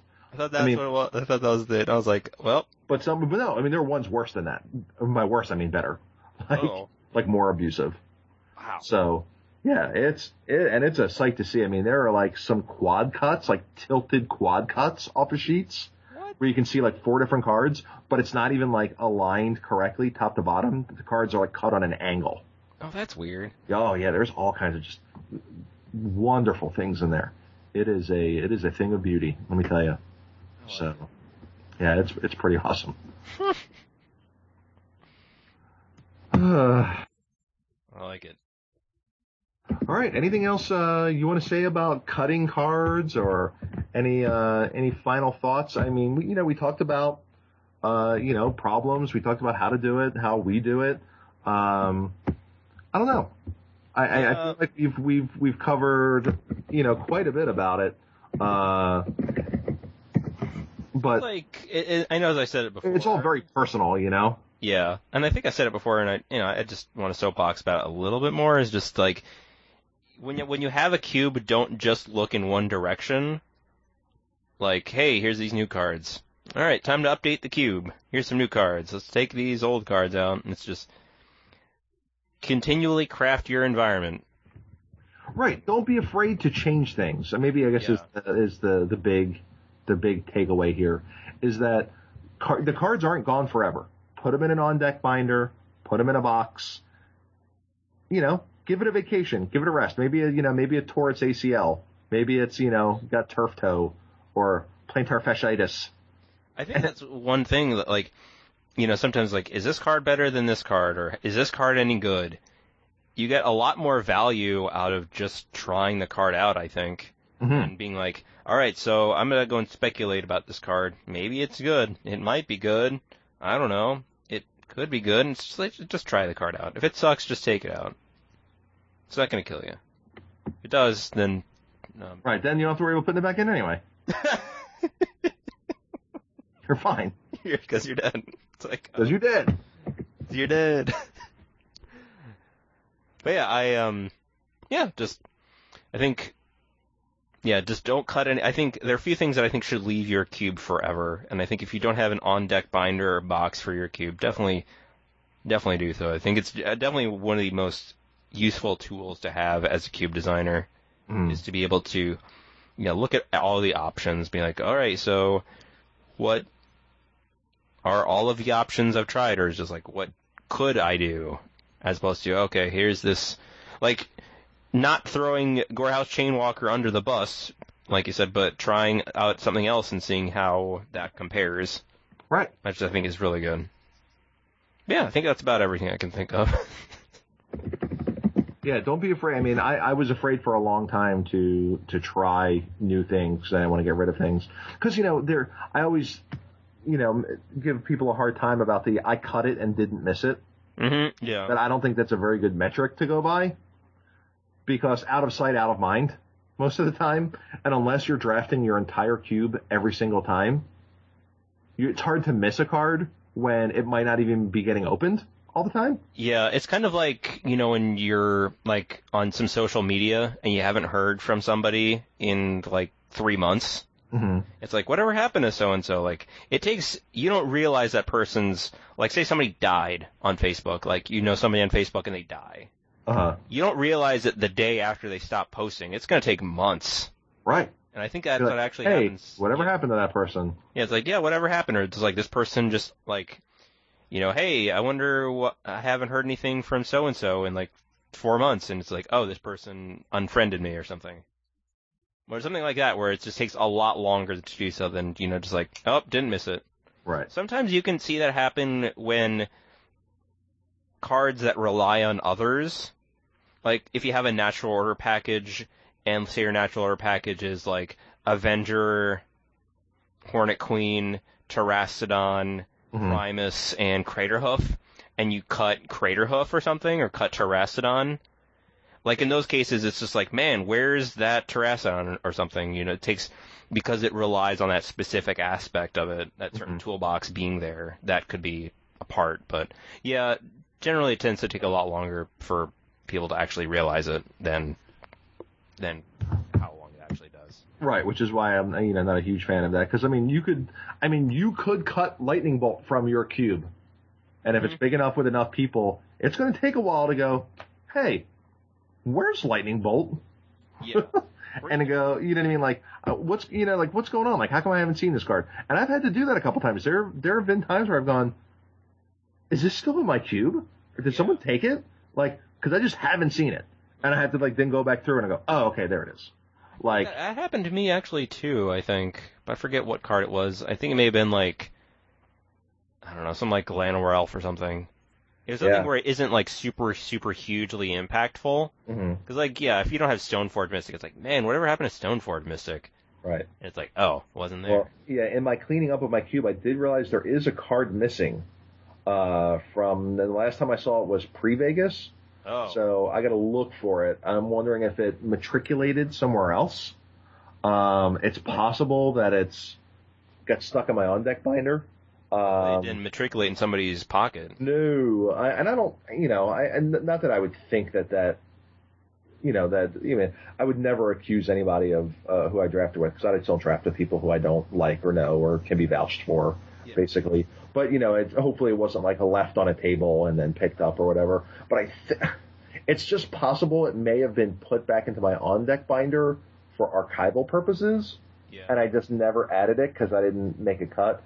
But my foil Nykthos is, it's not like it's an super expensive card or anything, but I noticed that when I was going through my things, and I'm like, when I took out the Krosan version, I'm like, yeah, I'll just do this for the Nykthos or whatever that's already in there. And then I went through and I'm like, wait a second, where's the Nykthos? Like, I don't see it. Like, so where's the cat? Right. The where's the cat game before I leave to go someplace. Oh yeah. I looked everywhere. I have no idea where they are. And you're like, well, man, this really stinks. Like, I really wanted to know where they are. And then you walk back into the first room and they're like sitting in the middle of the floor. Like, what? It's like, oh hey. Oh, it's like, were you looking for me? Sorry, my bad. I was in a place you have no idea about. I'm going to be there again when you leave next time too. What do you think about that, fat man? Or it's like, hey, I'm under the bed. So yeah. Well, no, I already know that trick. I already know that location. I swear there's still a couple nooks and crannies around that I have no idea where they are. I have to go through like the checklist of them. Like, all right, and over here. And then you find them someplace else and you're like, yep, no idea that was the thing. Okay. Man. Fair enough. You win. Hide and seek. Well, I guess I win since I found you. Sometimes you win because you come out, but whatever. It's like, oh hey, it's me. Wouldn't be an episode without some cat talk. So this is true. We did talk about the Lion King thing. This is true. With the spoil, because I was like, man.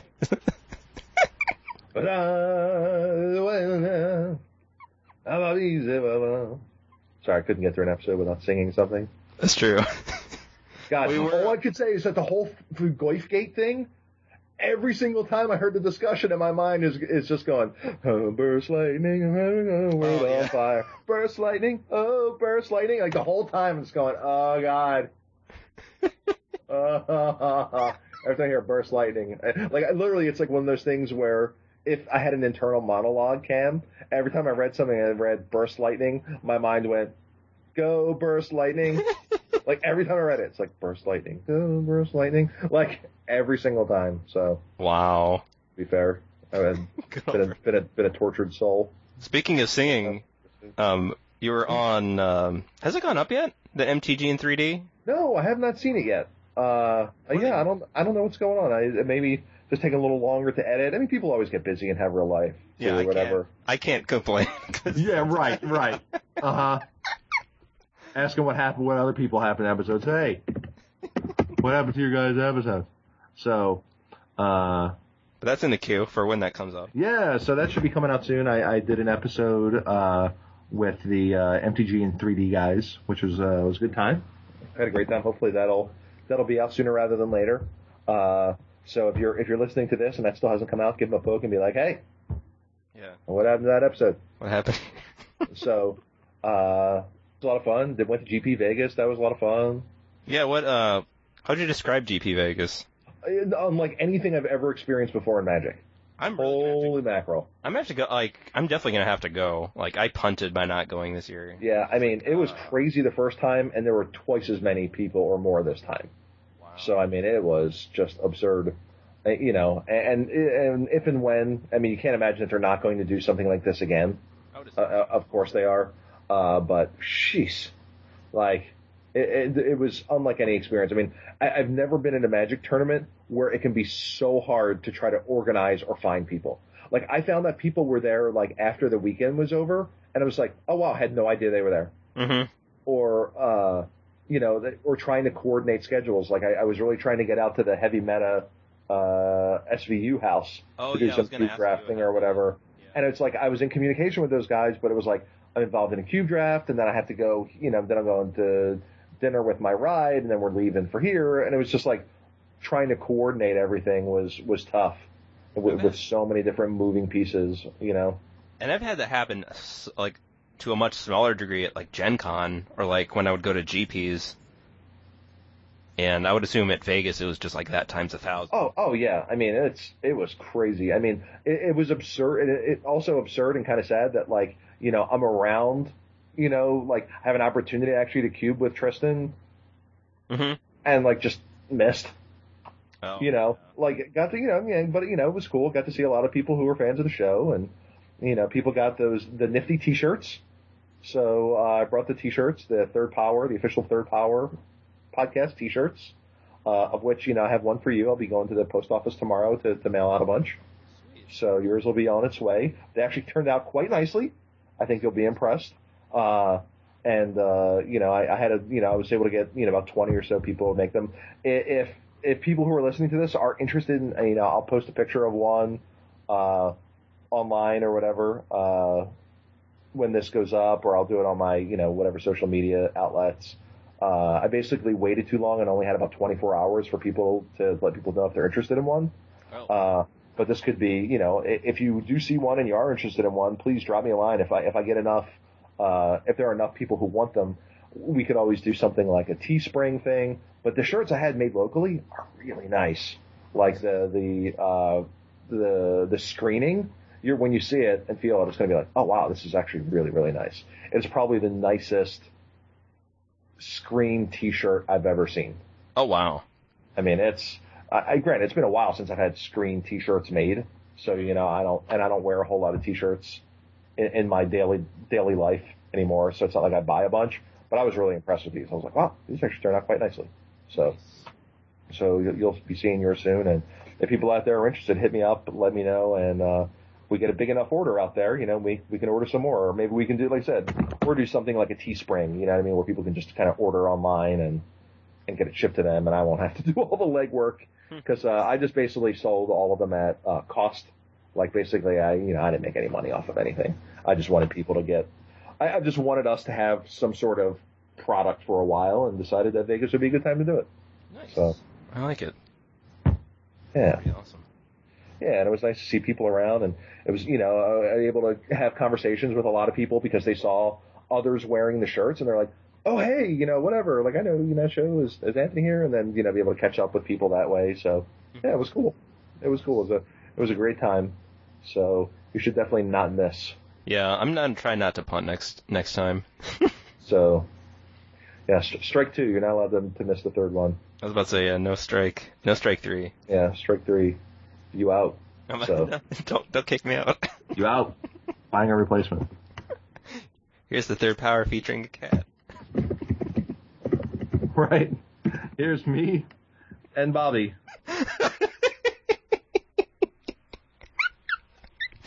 It's good to say Regal and Railmaster, and you probably got a close replacement. Right. So, yeah, it'd be real productive. To be like, so what do you think about this? Yeah, me too. By the way, for those wondering, let me say it again. For those doubters out there, Reckless Waif is a house. A freaking house. And a half. Oh, yeah, because it was in that deck. Yeah, it was. I played it on turn 1 a lot, and guess what? It did a lot of damage. One of my games sequenced. It was kind of a neat sequencing thing because I'm like, ooh, this is kind of cool. So I went turn 1 Waif, bash for turn 2 bash for 3, and then I played 1-drop, and flipped it back over. Huh. And he's like, he's a control deck, and he's just like, land go, and I went, attack with my guys, land, Tangle Wire. Oh. Go.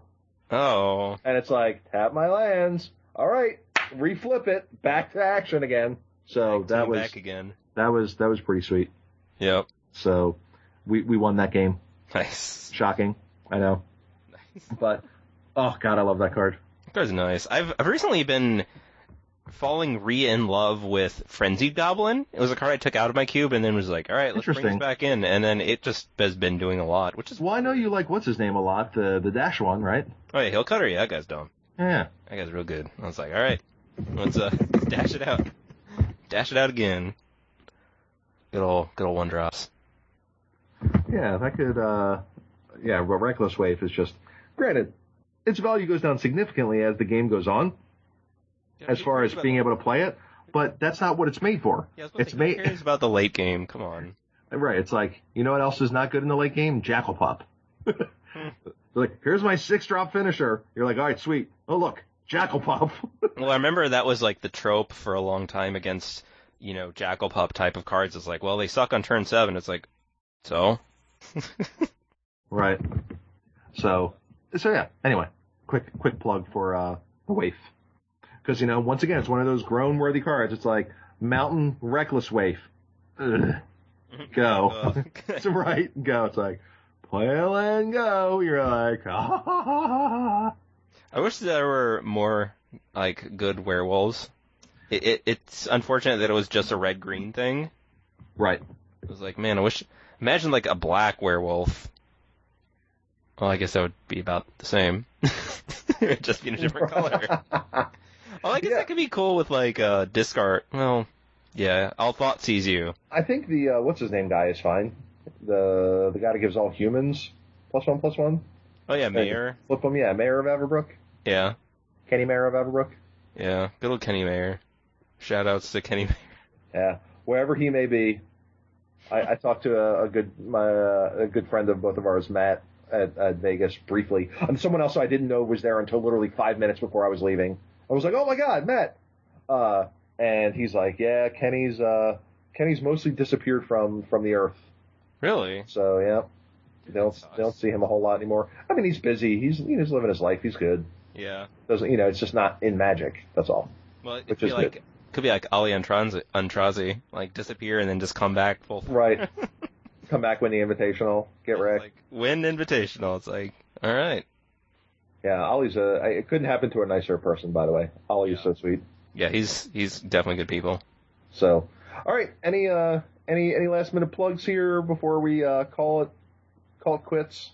In theory, I should have a I did an article. I think I talked about it last time. I don't know if I referenced it about expansion packs for Cube. Mm-hmm. It's on Gathering Magic. I'll link to it in the show notes. But talking about essentially not just like, hey, here's a bunch of cards that you can use to accommodate for more people, but what that can actually do for your cube. And I thought that went pretty well. It's on Gathering Magic, and I'm going to update the Pauper Cube list. Like I said, in theory, tonight. In reality, I don't know. I've been meaning to do it for a while, and some people like basing theirs off mine. I kind of have a responsibility to do it, so sure. I might as well. But yeah, I'm really excited for how it's lately been. That Pauper Cube has been, and nothing really else. Just I talk on Twitter about Cube and just like random nonsense. Sure. Mainly Magic related. Yeah, I think that's pretty much it. Yeah, same for me. One of these days, maybe this will hopefully inspire me to finish up my article and my video article about the Cube Bench, since we're talking about making cuts and things like that too. I do have one of those in the works, and Anthony42 on Twitter, you can hit me up there. There's also the I'm hoping you will start using it some too, which is the Third Powercast Twitter account. Yeah, I was actually thinking I need to install TweetDeck. Mm-hmm. And I was thinking, like, if I install TweetDeck, I'm going to start doing that. I actually was kind of thinking about that today before I actually had a laptop scare where I thought my laptop was going to, like, dead, and I thought we weren't able to actually record today. Because it was like a brief power surge at the house, just like, like, lights went out, and, just went out and everything came back on, like, okay. And then my computer wasn't turning back, and I was like, what? And it turns out it was just a power pack and I thought I had it plugged in a surge protector, but I didn't. So I've since replaced the power protector, or the power pack, and then promptly plugged it into a surge protector.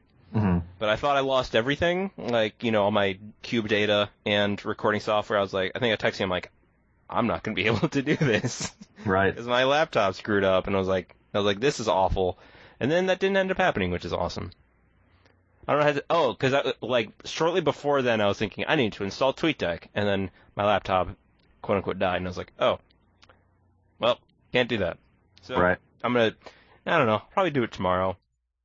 Get that third power podcast, so I'll just probably tweet about just random crap like I used to about Cube. Except random crap about Cube. Like, recently I asked on Twitter, did you see the new cards, like the Menace guy? Oh, yeah. The 3-mana, 3/2 Menace? I was like, is this better than, Blood Ogre, or, those other 3-mana, 3/3s? And I think somebody was like, why not both? I'm like, I'm not replacing one, I'm just thinking which one's better.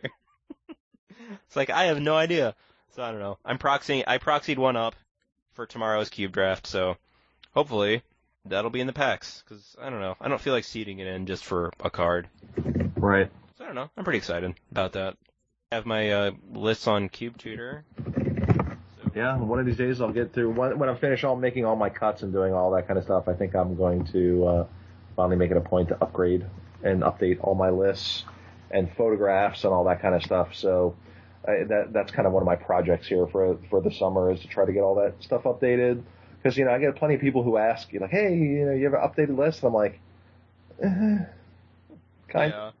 And, like, I do have, like, a spreadsheet, but even that's not as out of date as my Cube Tutor one, but it's out of date enough that it's probably real embarrassing.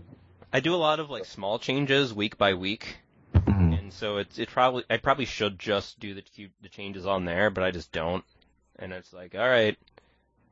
And and now my Cube Tutor list is so out of date.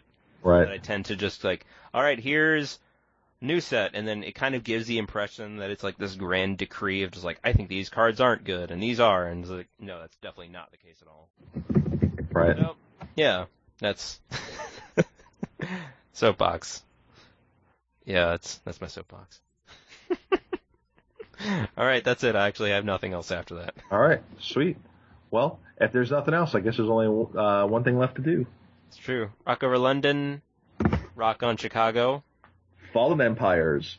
As the empires fall, a dark age begins. See you guys next time. All right. See you for Fallen Empires dollar packs. Woo! I have some Fallen Empires packs. Oh, you do? I certainly do. I have like 2 or 3 Fallen Empires packs and a couple of Homelands packs. I keep them in the same drawer as my like unopened Worldwake packs and Mercadian Masks packs and Zendikar packs and Innistrad packs. Like, yeah, I have like a little like one of the shelves in my card catalog where I keep all my cards, or a lot of my cards, I should say.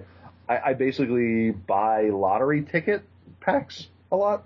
So when I see them for cheap, I'll just buy them and throw them in there. So I have like 3 Onslaught packs. I have like 3 or 4 what's his name packs. Mercadian Masks packs. Are those worth a lot now? I don't know. They have like the potential for foil ports and Rashadan ports and stuff like that in them. Yeah. I have like 12 Worldwake packs, I think.